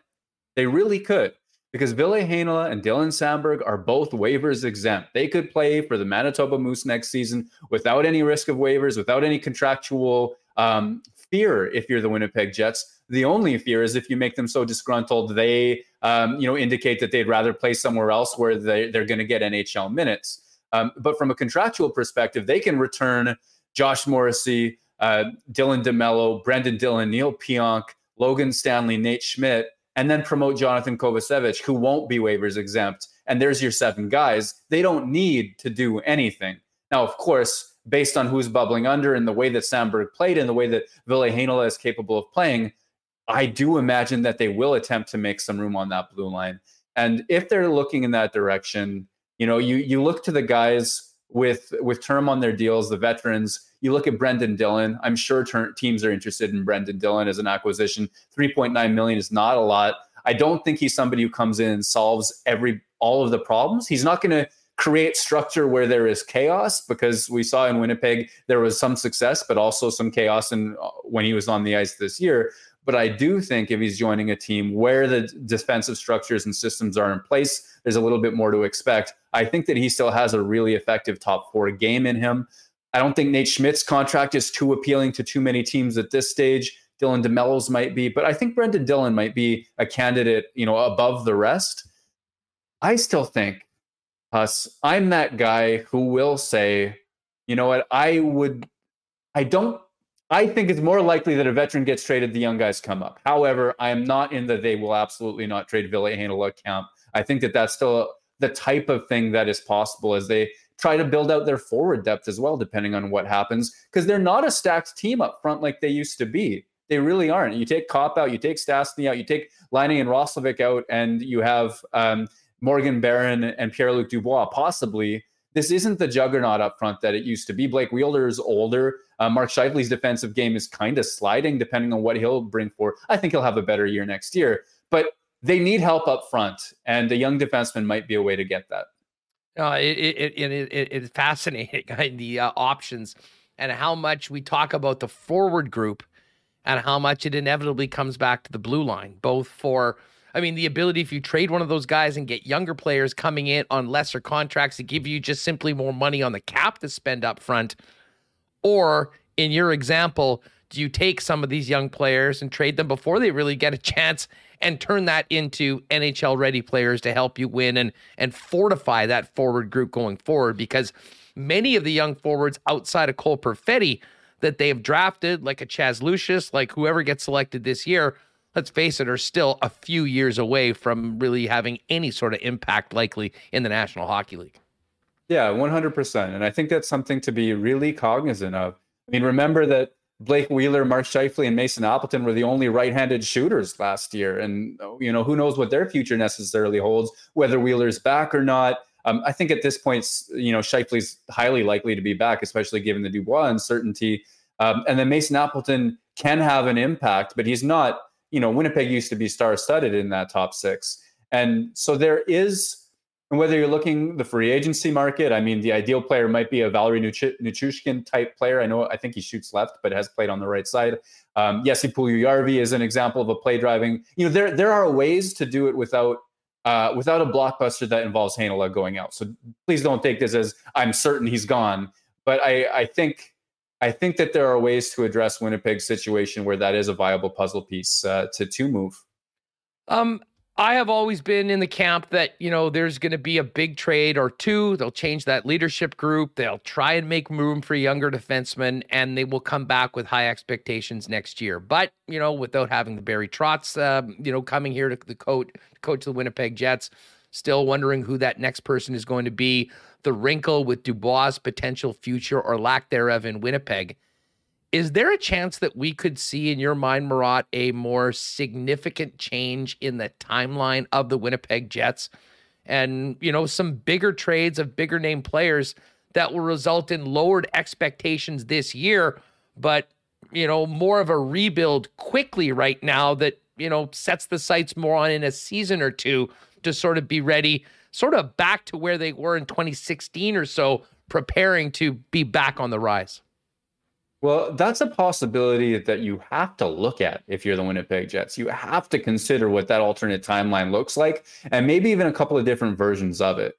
They're in a tough spot. I'm not sure that they absolutely trade Blake Wheeler, but I think that, what we're hearing is that he's open to the idea, and they may want to change over that leadership group. So that's a substantial piece out. That's a veteran piece, that could be out. And if you're talking about another blockbuster, whether that involves Dubois this summer, I continue to think Scheifele's less unlikely, but that's huge. These are huge trades depending on what you get back. Well, for a team that was so dependent on their top two lines last year, more than we've ever seen before, and probably more than just about any team in the NHL. If you're moving one or two guys out of that top 6, this team looks completely different next year.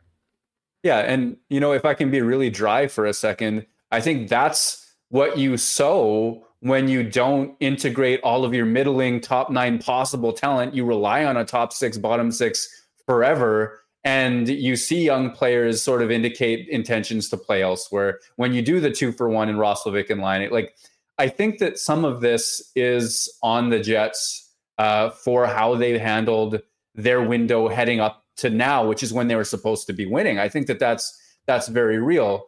At the same time, I also want to give the Jets some credit, and let's talk about this rebuild or retool.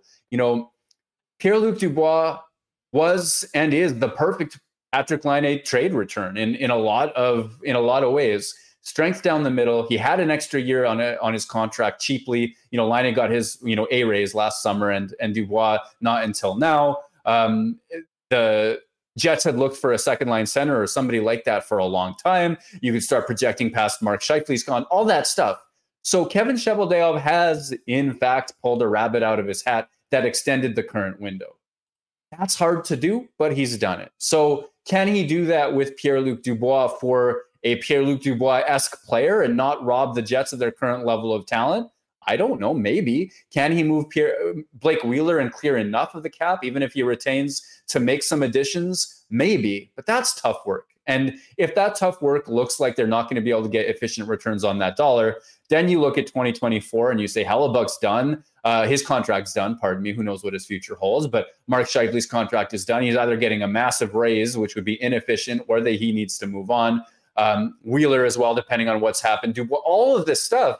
And you really, really, if that's the case, need to reset that window. And it's got to be all about Kyle Connor, Nikolai Ehlers, to the extent that they're content and willing to be the next leadership group. Well, and you get to Hellebuck, and I mean, I'm a huge Hellebuck guy. I think he's been, unbelievable for this team, and that contract, the value that he's been bringing. He's been a big reason why this team's had any success over the course of the last number of years, and we know about the Vezina Trophy. But if we do get to that point where you're having these very significant changes up front, and that time frame is being kicked down the road a little bit, what does that do to Hellebuck's situation with the Winnipeg Jets? And I mean, for all of our talk about what would Scheifele get on the open market and what's the value for Pierre-Luc Dubois, I don't even want to talk about this because I'm, as I said, love Hellebuck, and I think that he's, exactly the sort of goaltender you need to win consistently. But could we be talking about a Hellebuck trade at some point? Potentially even this offseason if things transpire the way are possible and we've just discussed? If there is any inclination to rebuild, even quickly, I can't see Connor Hellebuck being a fit for that rebuild. You heard him say it. I mean, he's not interested in a rebuild situation. He's personally not interested in the idea. And if you're the Winnipeg Jets, if you want to quickly retool this thing, you need quality draft capital. And I'm sorry, but Connor Hellebuck wins enough. I know the season wasn't his best season, but on the sum of it, Connor Hellebuck wins you too many games to guarantee you that kind of pick that you're necessarily going to like if you're rebuilding. And I don't know that the Jets have thrown the towel in that direction quite yet. But if they do, then I don't think that Connor Hellebuck is, it makes sense to necessarily to keep him if that becomes the plan. And then imagine this, Huss, because Eric Comrie is an unrestricted free agent as of the moment. And certainly I think there's a great chance that Eric Comrie resigns in Winnipeg. But Winnipeg could go from last summer, Hellebuck's the guy forever, Eric Comrie, who knows if he can even be a backup, to a future where Eric Comrie is the guy and Connor Hellebuck is gone. If that's a route. I mean, there's so many permutations that this team could have to endure because there's so many enormous moving parts to their situation right now. Yeah. And I mean, one thing that we can't overlook is the expectations from the organization and the fan base to once again be competitive. Because if you do make trades like that, I think, put it this way, the potential of being worse next year expands greatly. And, hey, big picture, I mean, maybe that's a good thing. I mean, I don't think this team is in the business of quote unquote tanking by any stretch of the imagination. But at the same time, there's some pretty enticing draft prospects coming up in the next couple of years, if you know what I mean. And you have no chance of getting those guys if Connor Hellebuck is your goaltender, because to your point, even if the team takes a big step back he is good enough that he will win you enough games. He'll steal enough points on your own to probably get you out of that window to be right there. Now, I'm not for a second suggesting that this is the way the team is thinking, but honestly, I think on the wall right now, inside the Jets war room, if you will, there are a number of different scenarios that are all being considered. And it would just be incredible to hear some of the conversations, both inside as well as with Cheveldayoff around the league. Because I don't think there's any bit at a point where we could talk about, and this is why this team is so interesting, Murat, this could go in so many different ways. And I think in a lot of ways, it'll be somewhat of a domino effect once the first move or two is made. 100%. I agree with that. And I don't think Winnipeg made Barry Trotz its number one target or continues to be looking at some coaches with various degrees of experience with the intention to rebuild. I don't think it saw empty seats in its stadium or last year and thought to itself, well, you know what, we don't want playoff revenue. You know what I mean? Like, I don't think that at the very top, that's the dream or the goal. And so I think that the number one plan A is Kevin Cheveldayoff pulls rabbits out of hats. And he, like I say, did it with Dubois. That was an impressive move. Andrew Kopp, I mean, the return is really quite exceptional now, although of course, these players aren't going to step in and help right away. So there's a sense that, you know, he can get value back for a deal sometimes. This will be as hard as it gets if he makes those Dubois type deals or a Wheeler type deal right now. So I think plan A might be to ask your GM to have the season or summer of his life, or to try to calm fears and calm attitudes and bring back enough of those important pieces to take one more swing at it with the defense that he acquired last year in an attempt to get that playoff revenue this year. Because on paper, last year's team was probably good enough if everything broke right to make the playoffs. There might be that belief that, okay, if you can't hit that home run in this trade, at least hold it together for one more season. But because all of those things are difficult to do, they have to consider that plan C. They have to know what that might look like. And Kevin Cheveldayoff and company have proven that they're nothing if not fastidious about these kinds of things. Even if it's not their number one priority, I bet you they've got some ideas for what that could look like.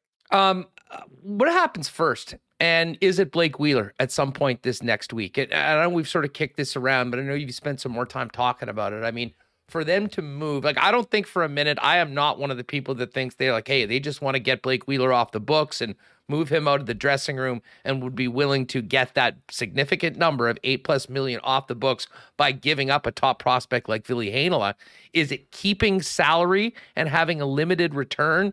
Is it trading Blake Wheeler for another player that is probably quote unquote overpaid by their current production and at the point in their career?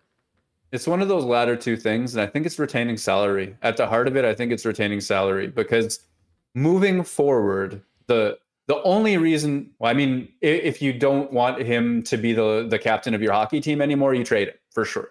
But the only reason from a player performance point of view that you're trading Blake Wheeler is to create flexibility going forward, because he's still a middle six contributor at 5-on-5. That's impressive at his age. He can still contribute to a power play. Don't know if he would at every team in the league because he's not really a shooting threat. But this is a quality hockey player still, even if I don't think he's a first-line player right now. So with only 2 years left on his deal, you're looking for a situation that makes Winnipeg more cap efficient or protects its assets going forward. There's no point to a Blake Wheeler trade if you have to trade a top prospect like Ville Heinola along with it, especially given how few picks the Jets have made in recent seasons. This is the first time in forever, which is not a metric official term, but like a first time in several years that they've had close to a full complement of picks at the draft. And I think that you're doing a disservice to the flexibility that you're gaining by pulling the rug out from the future by trading a Ville Heinola or somebody else like that to make that trade happen. If you're taking an overpaid player, you better hope that it's somebody whose contract you can get out of within a year. I think the ideal circumstance by far is salary retained, and the flexibility that comes with that without adding another albatross and recognizing the fact that the guy can still play hockey. Murat of The Athletic is with us. I know next week, we'll save free agency talk for after the draft, because that'll be, if you look at the list of players, I mean, there is a significant amount of talent. And if the Winnipeg Jets are moving on from a number of players, they'll be in a very different situation where they'll have space, they'll have opportunity, and they'll have some money to spend on it. And maybe this team looks even more different than we've said. But as I said, that's for a couple weeks. Going into next week, I know you've got probably a lot set up in the Athletic before we get to the first round. 2 first-round picks, plenty of potential for player moves. Do you think something happens before we get to the draft floor involving a significant member of the top 6? Let's just put it that way. Wheeler, Scheifele, Dubois before the draft. And have you heard anything about the Jets trying to maybe get even a little more aggressive to move up in the draft or get another pick? My sense is that, 14 they'll pick. They're not going to trade down from 14, that's for sure. And I think that they'll make that pick at 30th as well. Though I'm not as in lockstep about that. If a trade does happen, you're going to be looking at a first round pick or perhaps an opportunity to get even higher. I would bet that is a goal for the team, to be sure. And do I think, yes or no, that something will happen? I think that that's where we're at with the Winnipeg Jets. Get that head coach hired, have that quick conversation with the leadership group, and if this team really is looking to turn the page, then maybe you do see somebody like Blake Wheeler get moved. A lot of interesting topics covered in Murat's latest in the mailbag. You can find that at The Athletic, and I'm imagining there'll be a story or two getting ready to preview what could be. Honestly, I'm just thinking about this as we speak.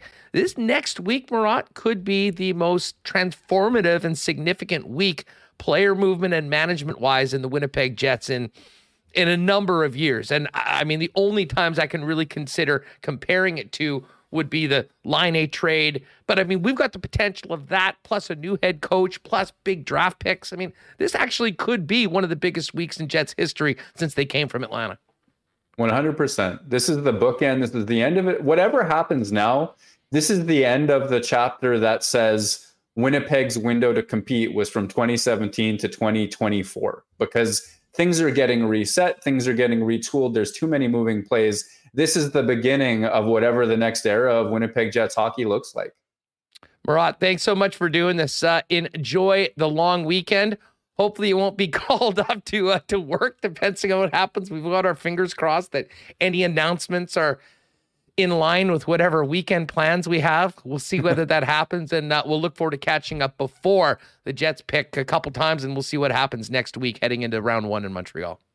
I love all of it. Thanks, Us. Thanks for having me. Appreciate it, dude. There he is, Murat Atesh at WPG Murat on Twitter. And if you're not subscribing to The Athletic, what the heck are you waiting for? Murat with incredible Winnipeg Jets content, along with all of his great colleagues, and Corey Proman and the draft group with some great stuff as well that you'll want to check out before everyone hits the podium next week. All right, this has been awesome. Again, great crew here in the YouTube chat. Make sure you hit that red subscribe button if you haven't already, and welcome to all the newcomers. It's great to see you here. We are here each and every day, 1 o'clock Central, live on YouTube. And if you're not normally able to join us on YouTube, make sure you find us on wherever your favorite podcast platform is.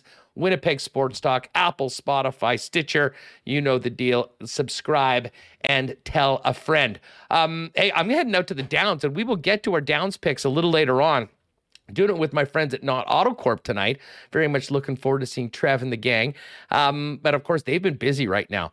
Cars are moving, and a lot of people basically, a lot to do with what the gas prices are, thinking about maybe a move to electric vehicles right now. And Knott's been the leader in Teslas and electric vehicles for years here in Winnipeg, and they've got a great program right now called the Tesla Experience, which will teach you everything you need to know about a switch to an electric vehicle.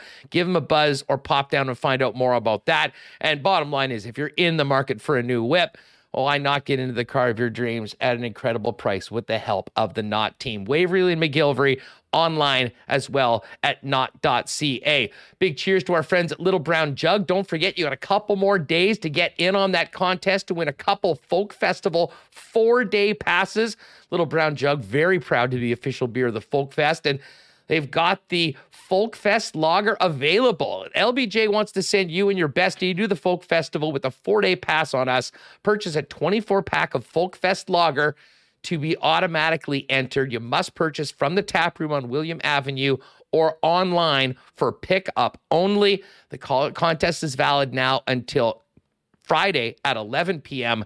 The lucky winner will be drawn and contacted on July 2nd. Good luck to everyone. Again, Little Brown Jug, online at littlebrownjug.ca and in the exchange. And thanks again to everyone that joined us last Friday for the show on the road.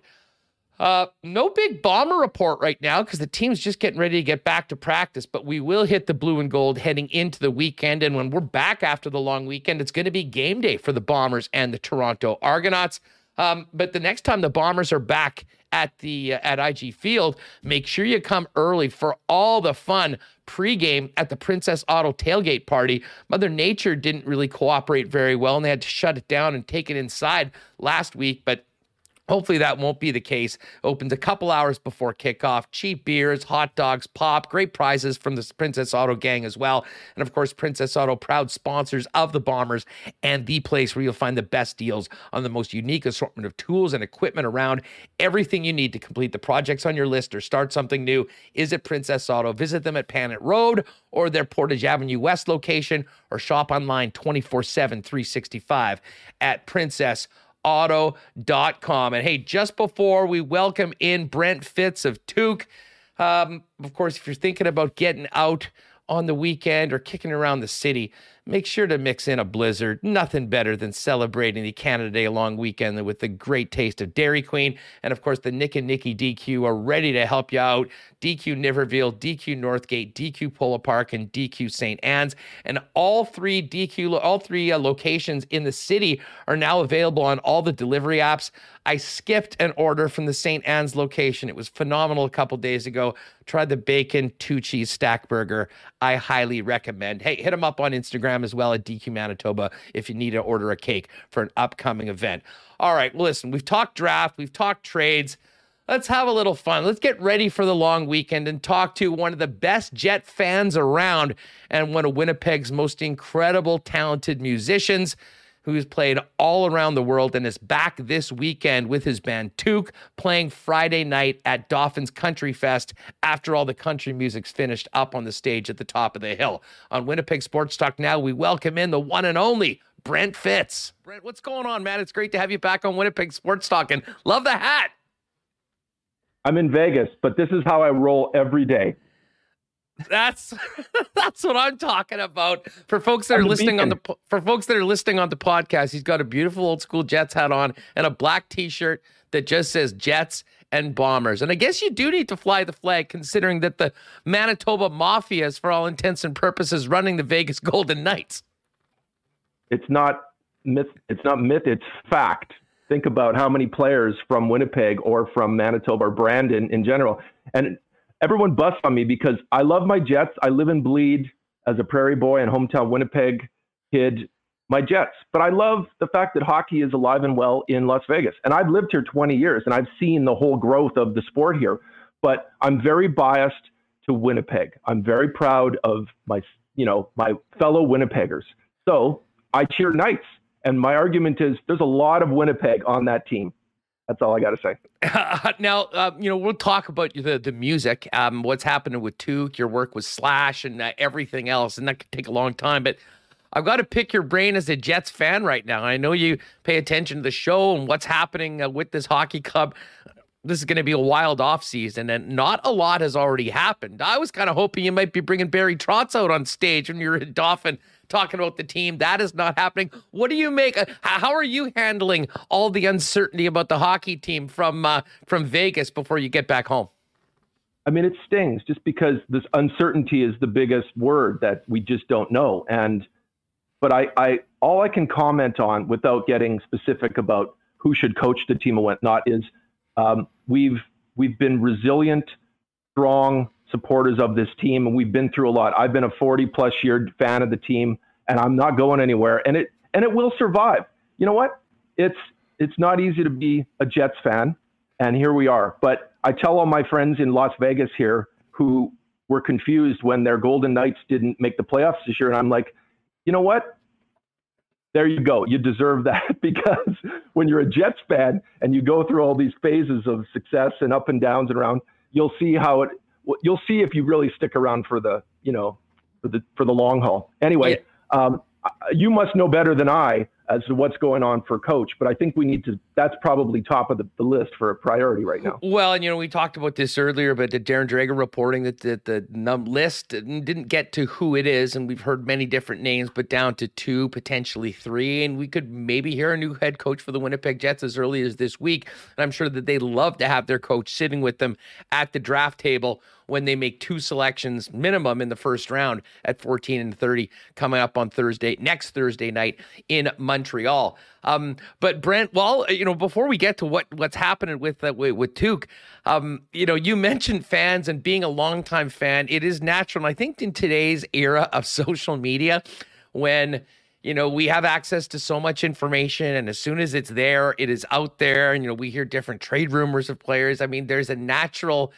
instinct, I think, for some people to become exceptionally fatalistic when we're talking about the plight of the team. And certainly last year was a disappointing year. I mean, there's a lot of talent on the Winnipeg Jets. I think everyone expected that this team would be a playoff team. And you got Paul Maurice leaving and the entire miserable second half of the year.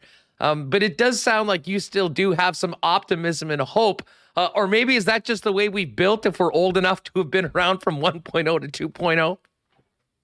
Yeah, it's so I could just say, because I'm once removed, because I actually, as the proud beacon of the Jets here down in Vegas, but it's got to be different when you're in Winnipeg. You know what I mean? Because all my best friends that I talk hockey with every day back home are basically, if Barry Trotz didn't get the coaching job, that's it. And I'm like, hold on. It's not the end. But yeah, it would have been nice, but that's just not the way. Hey, and I can just flip it. When in Vegas here, when Fleury was traded, the whole city was like, that's it. I'm not watching hockey anymore. Fleury's gone. It's like, how we get when you're internally there. So I'm just optimistic. I'm a little more easily prepared for it, because I'm watching it from the sidelines rather than sitting in St. James at a sports bar waiting for the season to start. Well, and I had a funny conversation with a friend the other day over a couple cold ones at the bar. And, there was a lot of doom and gloom about the team. And I said, you know what? Think about our conversations about the Bombers 10 years ago, 5-6 years ago, the beginning of the Mike O'Shea era, when many of you out there wanted him fired, pissed off that he wore shorts or whatever, even though what was happening with the club. And now this team is the preeminent fan franchise in the Canadian Football League. I mean, things do turn around. You need to have the right people, and that's why this decision is so important. But at the end of it all, you do need the horses. And I think that regardless of how things shake out and potential players that may go out or come back in, there still is a pretty exciting nucleus of talent here and some young players that, while we might not get these results immediately in the first couple months of the season or maybe even next year, I think that there is good reason to not be completely negative about the entire future of this club, because it's not like we're starting from scratch. This team's in a hell of a lot better situation than they are right now than, for instance, when they came from Atlanta in 2011. And no kidding. And after watching the Avs hoist the cup the other night, there was a lot of commentary from all the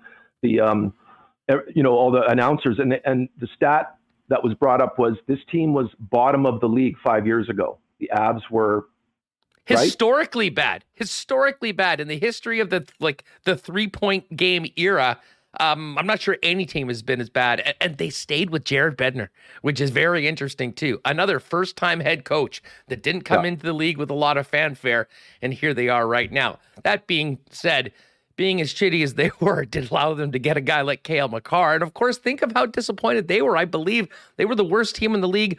Had 3 teams pass them in the lottery and ended up getting Makar at 4. So it's not all set in stone. No, so that's, again, I'm going to be optimistic because I can look around the league instead of just focusing on the Jets. I can look at the other teams and go, see, the Jets can still, because look, we have one of the best, just the city itself. When I come home, I've been to a lot of NHL games around the league for many, many years. I've been to playoff series in Nashville. I've been to when the Kings were hot in LA.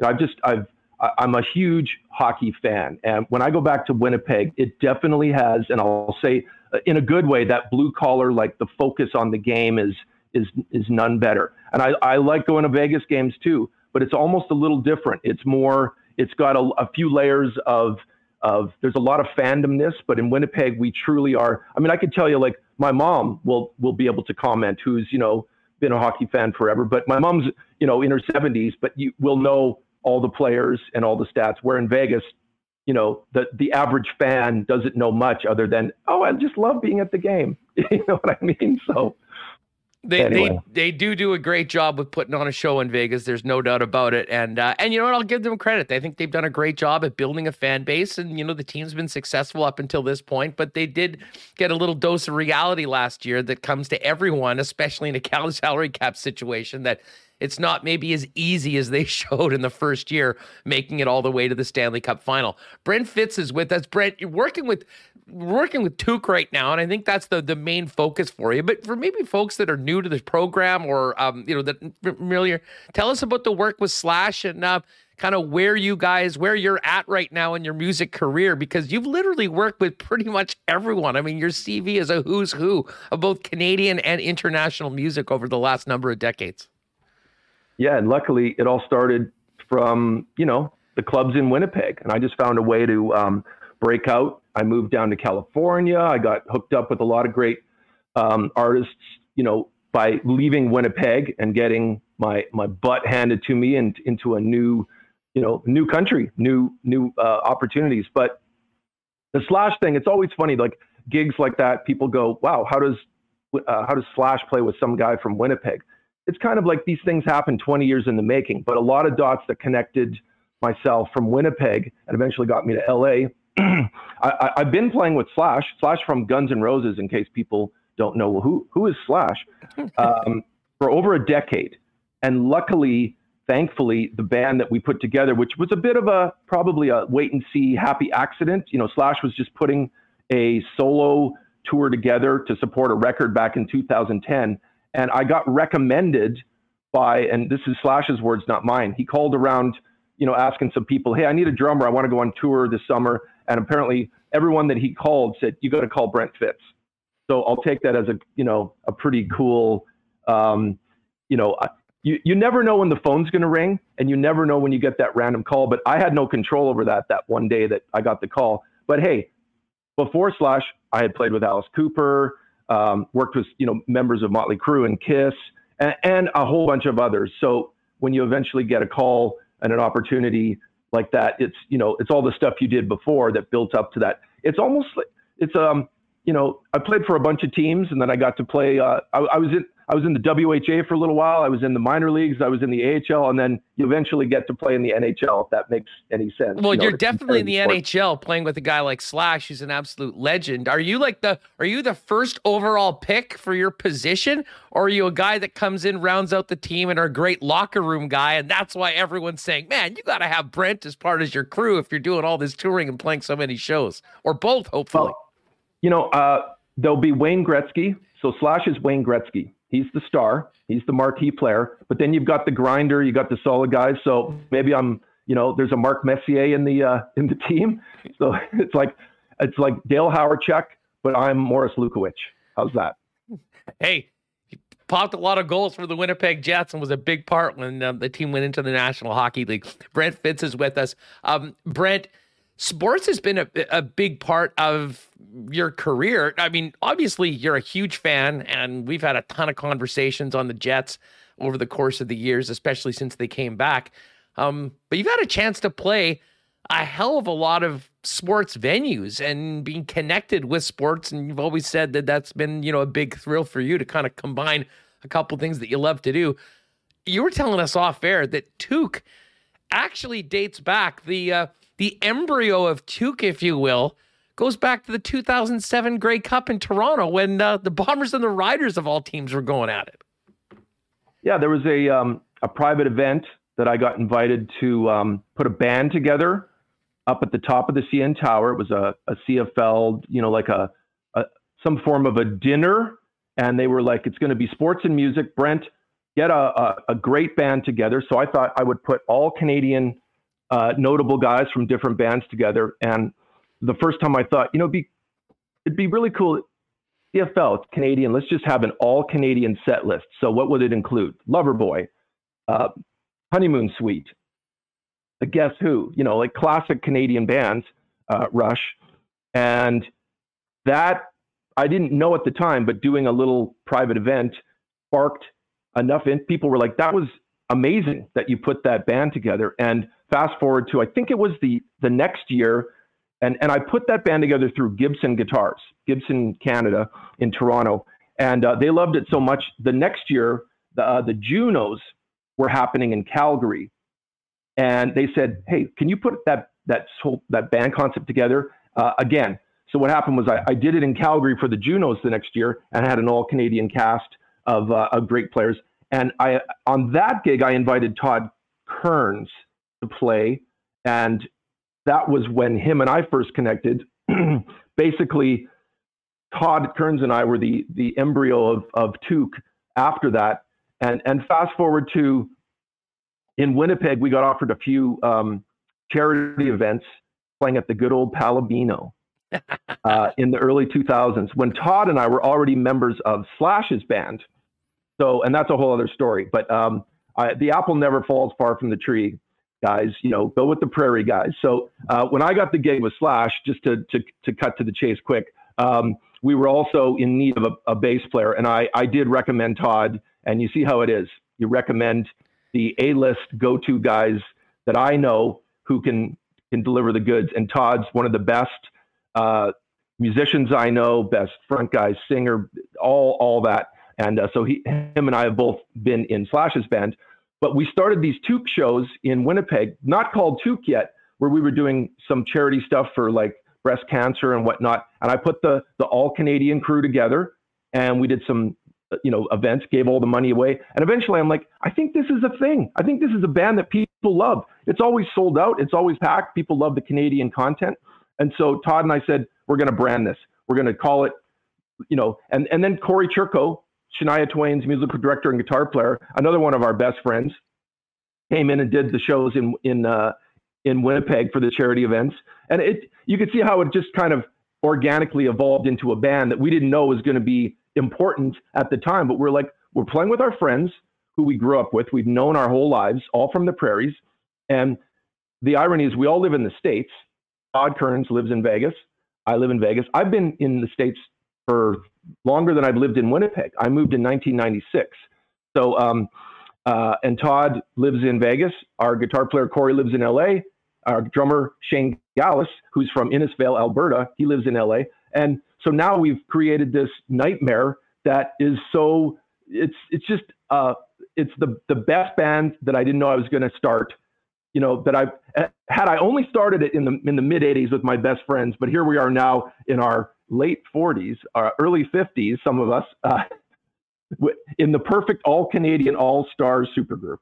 No, it is. It's such a cool story, and it's great to see the success. And anyone that's been to one of the Took shows knows how fun they are and how much people appreciate it. I have to ask you, with you guys all in the States, do you guys play gigs in the States, or is it mainly in Canada? And when you are in the States, does anyone know what the hell a Took is? Well, the Tragically Hip over time used to come down, and I would go see them in LA when I lived there, and there would be a much smaller crowd than the stadium-sized crowds they would play in Winnipeg. So, yeah, we've definitely got an audience larger, and certainly going back to Canada makes sense because of the set list. But we have played some U.S. shows. Yeah, we've played the NAM, which is the National Association of Music Merchants trade show in Los Angeles. And we go over, and the quote is, "This is the best band that's ever played the private Canadian party that happens every year at NAM with all the Canadian music dealers." So we've done that. We've actually done a few corporate events in the States, and we have some upcoming events.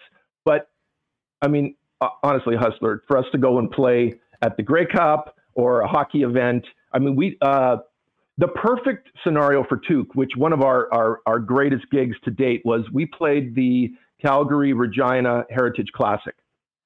Was that 2018? Yeah. Yep. In Regina. It was so freaking cold outside, and we played live outdoors. It was a blizzard that day, but that's your template for a great Took gig. Outdoor hockey game, playing rock and roll, classic rock, freezing our asses off.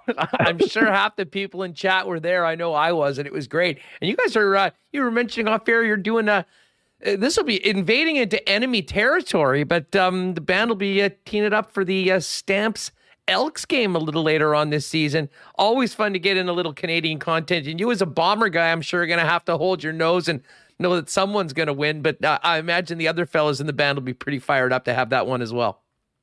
Well, I mean, it's just great to be able to play those special high. Like I like the amalgamation of the sports and music. You know, growing up a sports fan, it's so incredible to, you know, have that music connection too. I mean, it's funny. I always say I'm always around other musicians, but the thing I love the most is to talk to yourself and other guys that are into sports, because that's my other love. So when Tuke gets to play events that are sport related, I mean, it kind of is a no-brainer like that. Those are my favorite events. So I'm just glad we get asked to do those.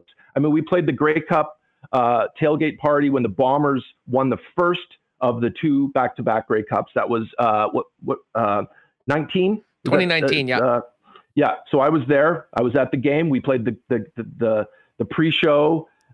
We played here's what's interesting. We played the Stamps party instead of the Bombers party. We played all the teams have their parties during Grey Cup in the city, and I'm the Bombers fan going to the Grey Cup, and I'm playing the Stamps party, and I am, of course, wearing my Bombers jersey. There was no way I wasn't supporting. It didn't go over that good, but there was a lot of Bombers fans there too. So, but it's all in good fun. What I love about, our up north is we all play nice with each other, and everybody likes to rib. We know even in my band too, I have two guys from Saskatchewan who definitely bleed, green and Rider Pride, and we agree to disagree about our football, and it's just the way it is. When are we going to get you guys out to IG Field playing for the Champs? Well, I'm going to fly this one up the flagpole. I know they're paying attention over there at the south side of Winnipeg. That would be helpful because everyone's going to be jealous seeing you play some of these other Canadian CFL venues. Not to mention, when you guys have been around, the Bombers have a pretty good record, as you will mention, from 2019. I have to mention, Hustler. So last season, I was home during the summer, and I got to go to the Banjo Bowl in Winnipeg. So much fun. So I also made sure, because all my best friends play in the house band, Jennifer Hansen's band. They invited me to play with the band for the game. I guess that was my introduction to, if you're coming to the game, you have to play. Well, of course, I did, which was awesome. So at least I have, supported my Bombers, and that was a sold out. Actually, that was one of my favorite games at IG Field as well. I love those. The weather's good around that time of the season, and the Bombers, of course, killed the Riders that day. But interesting note, I had to go back home to Vegas a day later after that, and I went to the Las Vegas Raiders home opener that year 2 days later at Allegiant Stadium. So that was an interesting twist for the Winnipeg kid to go. And I do love the Raiders too, because I'll say I'm a bandwagon NFL Raiders fan because I've never had a team to cheer for. I love my Bombers. That's my football team, but it was just cool to go from a Bombers game and 2 days later go to the Raiders home opener. Well, the best thing about being a Raider fan is you're guaranteed to see Patrick Mahomes come in and get a W once a year. Chiefs fan here right now. I'm sorry. I'm sorry. It's all good. It's all good. Hey, before we talk about what's happening on the weekend, I got to ask you about Slash. He's one of those guys. I don't think many people have heard him speak very much. He's been that sort of mysterious guy back from the GNR days, and there's all sorts of legends about that band. What's he like to play with, and what sort of a dude he is on the road, and how much fun have you been having over the last decade playing with him as part of his band? Well, he's got two Prairie Boys in his band, so he's got to be a pretty cool guy. Got to be cool, that's for sure. Speaks with his guitar. He's one of those quiet, soft-spoken guys, and it's just a pleasure to play music with him because he's very intimidating. He's very powerful and intimidating in a good way. Like his presence is very. It's just to get to work with him and have.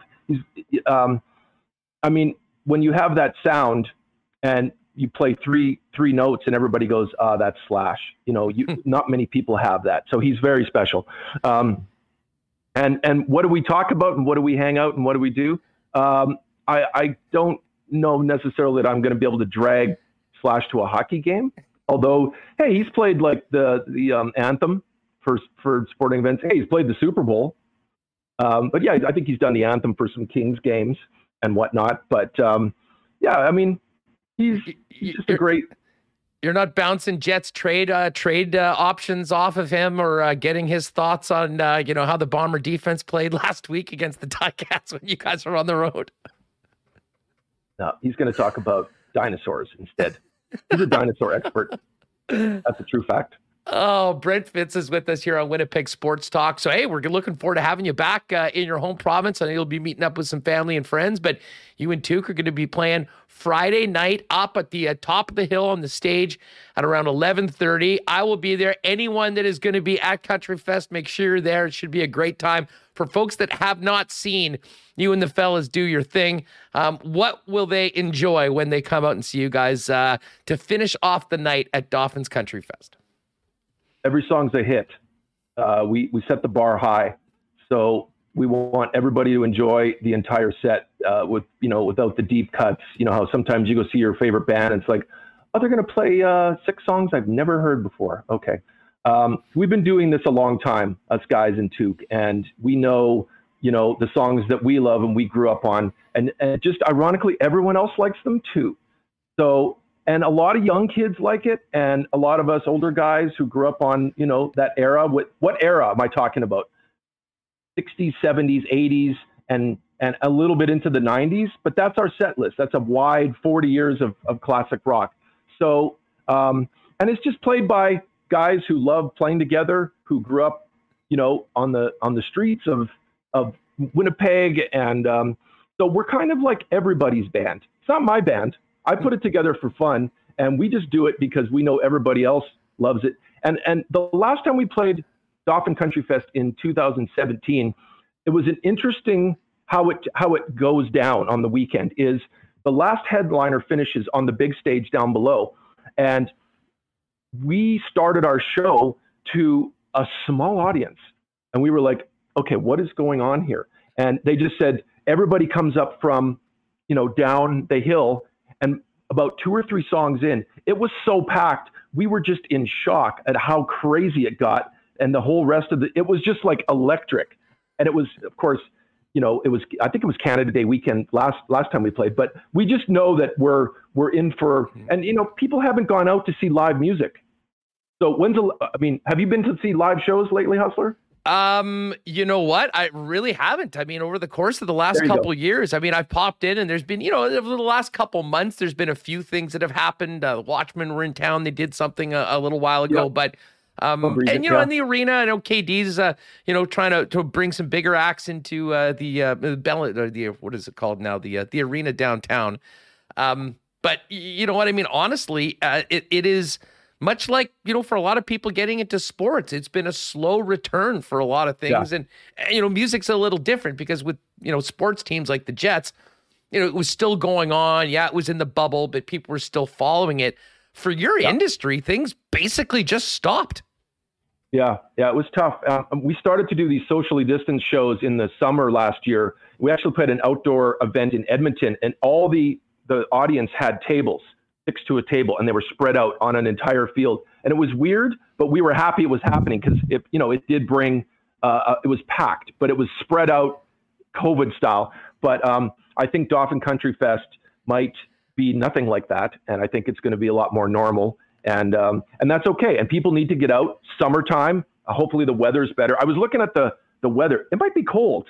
I mean, it's 100 and Vegas Fahrenheit style. here. Yes, it's cold. It'll be refreshing for you. It's going to be fine.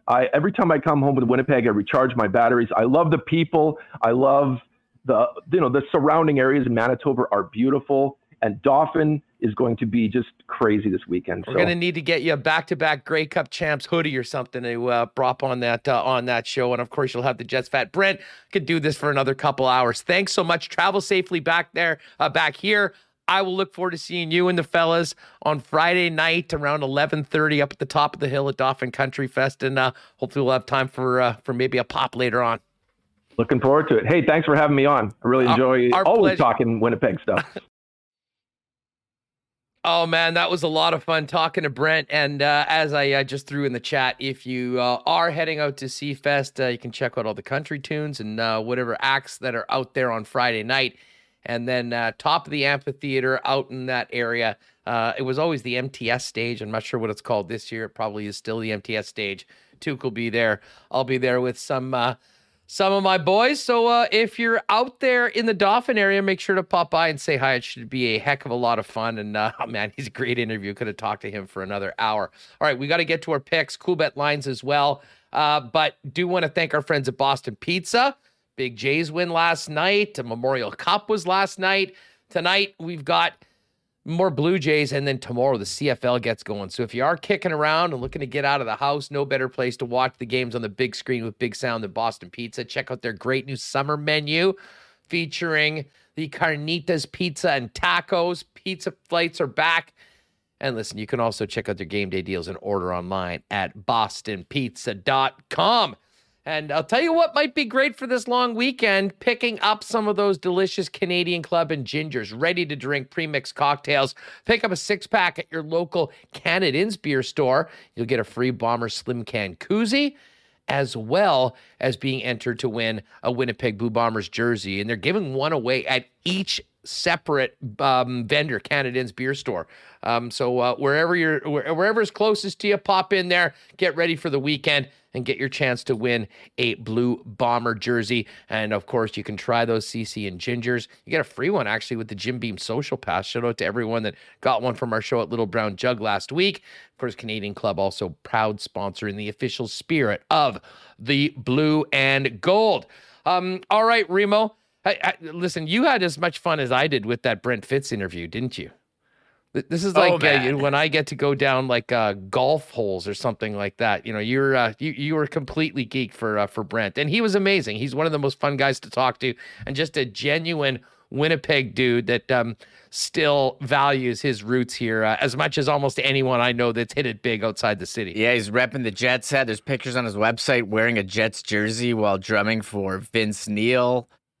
He mentions the Bombers as well. It's funny. He says that he's lived outside of Winnipeg longer than he lived here, but he's still, was wearing the Jets hat. He's supporting them at the Heritage Classic, CFL events, played with everyone. Pretty cool. And I think the chat's all fired up too. I just see everyone's just been listing Canadian rock bands and like shows that they went to. So that was so much fun. It's a fun thing to do before a long weekend. I figured, hey, he's playing Country Fest. Let's email. And I emailed him. He said he listens to the show, and he was a fan. And I was like, are you serious? Like, that's kind of crazy to me. So he's a Winnipeg sports fan. Where else the heck is he going to go every day now that we don't have our old spot? But hey, this is even better, especially for folks like that are on different schedules in different cities. Part of the reason why you just subscribe, hit the red button, and subscribe to the YouTube channel, because as soon as we're cranking out content, it's there for you at your leisure. And as I said, people pretty pleased with the way that they can consume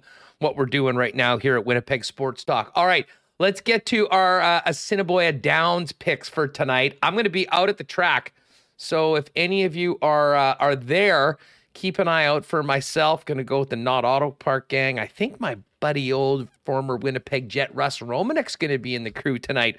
Looking forward to seeing Roma, and hopefully we'll pick some winners. Remo, I had the closest call yesterday. I was watching the last couple races on the YouTube channel, and I thought I had hit maybe the biggest one of the year. I did have that $1 tractor that got me, $115. This would have been way bigger. I picked a couple more long shot horses. They were right there. The top three was set. And then damn Camano Comet came in and grabbed him at the end. And the $1 tractor with the favorite winning the race was still $300 on a $1 bet. I can't imagine what would have been done if Camano didn't get in there. Would have been even bigger. And the Superfecta, the 20-cent bet, which I should have made, which I did have correctly, paid over $300 as well. So we're getting real close. I did hit a $9 winner last night on one of the Quinellas. So I'm looking forward to doing it in person tonight. I'm doing our tally. So you only had the $9 winner, so you lost 11 then? 11. Yeah. Well, it's better than me. I didn't get it. So. Well, you got to hit something big. Now, because I'm going there tonight, I'm going to put $10 on the first race, and I'm going to put 10 on the 7th race. And I figure my sweet spot for betting in person at the Downs will be races 2 through 6. So here are my selections. Reem, you can go after me. Race number 1, I'm going to do the old $1 triactor box. I'm going to pick 3 horses, and any order will get me a win. Timely Ruckus is number 1. Number 3 is Impressive Sense. And number 6 is Call the Cops, one of our old favorites, Call the Cops. So those 3 are in, $6 bet. And then Timely Ruckus, I'm going to put $4 to show. So anywhere 1, 2, or 3 will win that $4 bet, and we'll see what that. And then I'm just going to skip the next 5 races because I'm going to be there. Might not stick around for the last race, but definitely want to have a piece on it. And it's a big one, 10 horses, although there is one scratch. So 9 horses to choose from.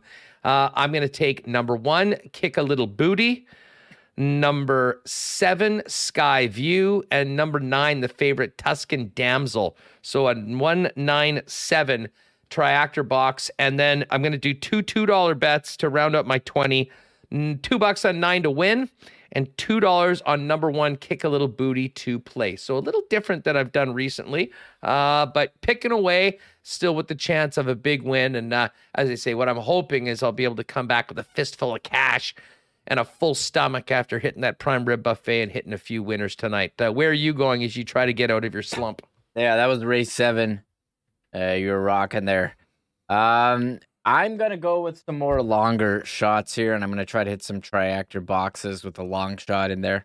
I got to get back in. I'm in a funk. I haven't had any positive money days. It's been terrible. So I'm going for these Quinellas tests. I keep hitting one of them over and over again. I did not get anything correct. So I'll go race 3. I'm taking a long shot, $5 on Ain't She Darlin' to win. That's horse 6.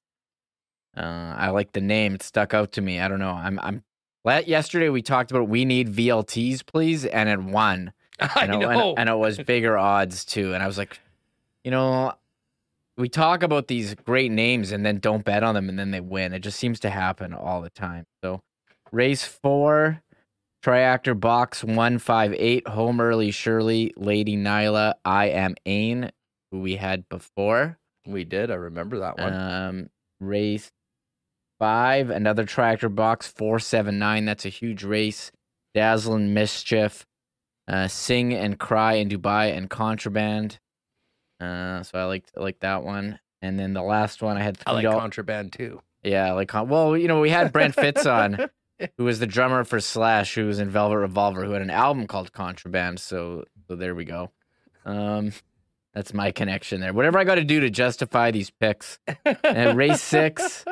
Oh yeah. Horse 3. Going major long shot, 30 to 1, $3. Let's ride here. I'll just give her on that one. So let's just pray that hits and I can make it all back. So love it. A few Hail Marys from Remo. Again, we're just showing you, if you're watching on YouTube, hpibet.com is where you can make your wagers. And if you do want to kind of see how the horses have done in the past, you just click on them. All their prior totals are there, and it's all good. And don't forget, you can pop down to Assiniboia Downs. Congratulations to all of our winners. Looking forward to hosting you on July 12th.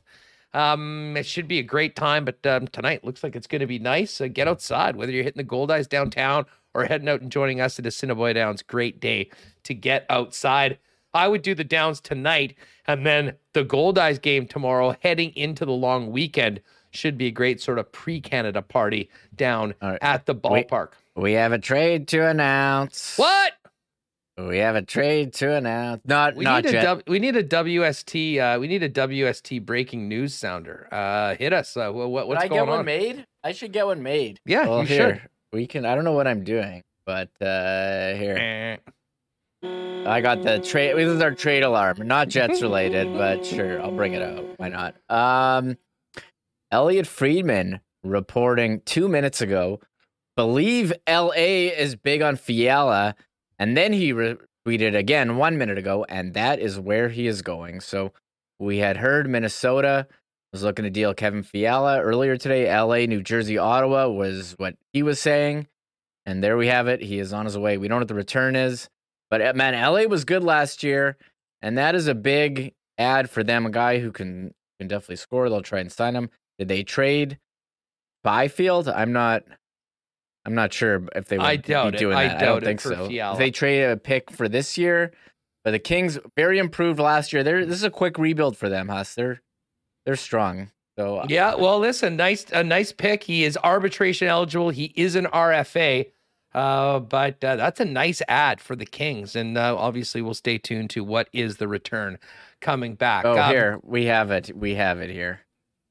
We have the return to announce. We have the return to announce. Man, hey, we did get Gary Bettman ad. Do you think he'll be recovered in time for the draft next week? Because we need him to say, I have a trade to announce. Recover what? Did he get COVID or something? Well, he didn't present the Stanley Cup. It was Bill Daly.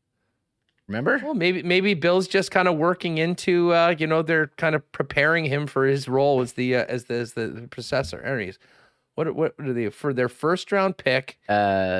First round pick in 2022. Well, this isn't much of a trade. And University of Minnesota captain Brock Faber. So they got it. Well, so as I said, first round pick. That was it. First round pick, and I don't know. You can look up Faber. We'll see.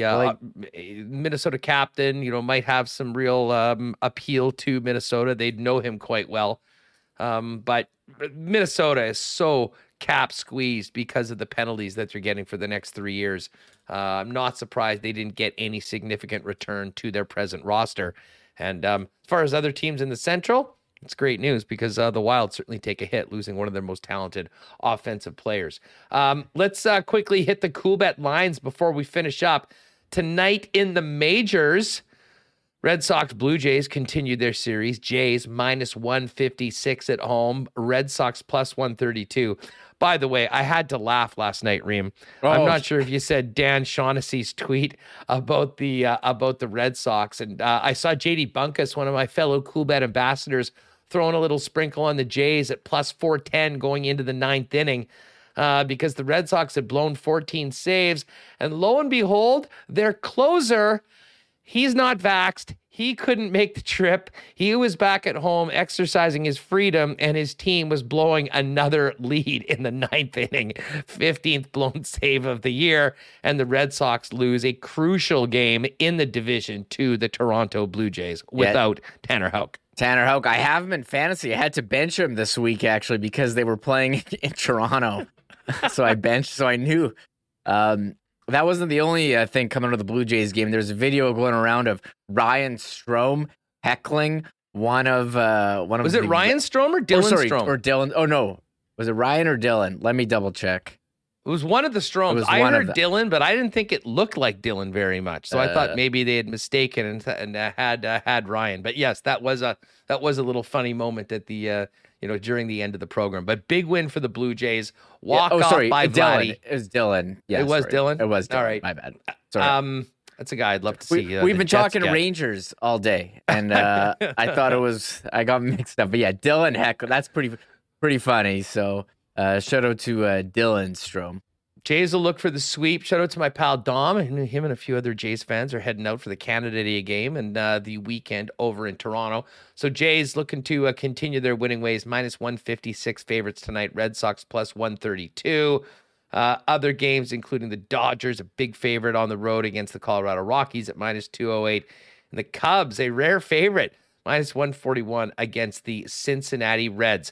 John Deere Classic gets going tomorrow, and the field is light, but I'll tell you what, some nice opportunity maybe to jump on our guy Adam Hadwin. And man, that number on Hadwin is awesome. I have seen him as low as 10-1 at some books. Coolbet has him at 22-1. He was 17-1 when we were making our lock shop picks the other day. I might have to re-up on that one. That number's that good. Webb Simpson is the favorite at 16-1, and then Adam Hadwin at 22. Taylor Pendrith, or another Coolbet guy, he's in the field. There's some neat props on Pendrith that you can get exclusively at Coolbet.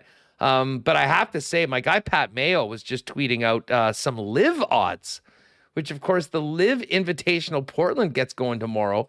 And DraftKings had an 18-1 on Bryson that was boosted to 22. And I just sent him a DM saying, Pat, take a look over at CoolBet. Bryson is at 27-1.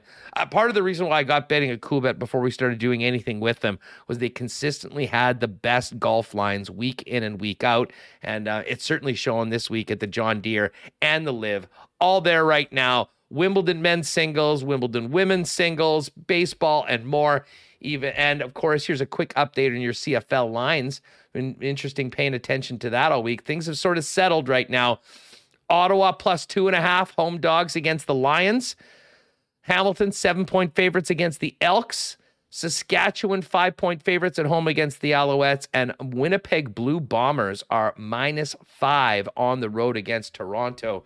Been some interesting movement since we made the picks on the Lock Shop on Tuesday's show. Still pretty fresh with all the content that we put out. Actually, that was yesterday. So grab it wherever you get your favorite podcast, like Winnipeg Sports Talk. Just search the Lock Shop. Anything else, Reem? Yeah, this BC Lions line. Weren't they big favorites before? It seems like that one's really moved. It was 4. It opened at 4.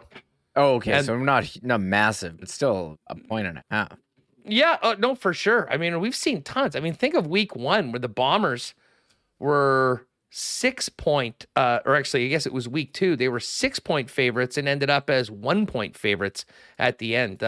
Getting on those CFL lines early, picking the games you like and taking advantage of some good lines, I think really can help you early on if you do like to get into the wagering. And hey, if you haven't already played at CoolBet, take advantage of those great lines and use the promo code WST on your first deposit for a 100% bonus on that first deposit up to $200. Use the promo code WST. Hey, we've run real long, so we do want to get the podcast up. Thanks to all of you. Huge crew again today. If you haven't already, hit that red subscribe button, join us daily, and turn those notifications on in case something goes down on the weekend and you want to join us live for any emergency programming on Winnipeg Sports Talk if the Jets do make a big trade or name their head coach.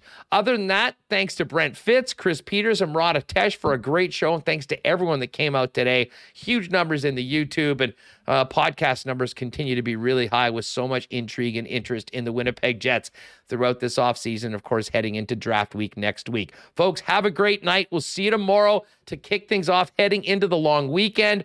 Rowicki's going to jump on tomorrow. Ken Weeb. We'll talk some Bombers as well, getting ready for their week of practice over the weekend, heading into that Monday nighter. And then, of course, getting ready for some good times, celebrating Canada Day for the long weekend. For Michael Remus, I'm Andrew Patterson. Thanks for joining us. Have a great one. We'll see you tomorrow on WST. Oh, my God. Oh! Shut it down. Let's go home. Thanks for tuning in to Winnipeg Sports Talk Daily. Make sure to subscribe on YouTube and your favorite podcast feed at winnipegsportstalk.com.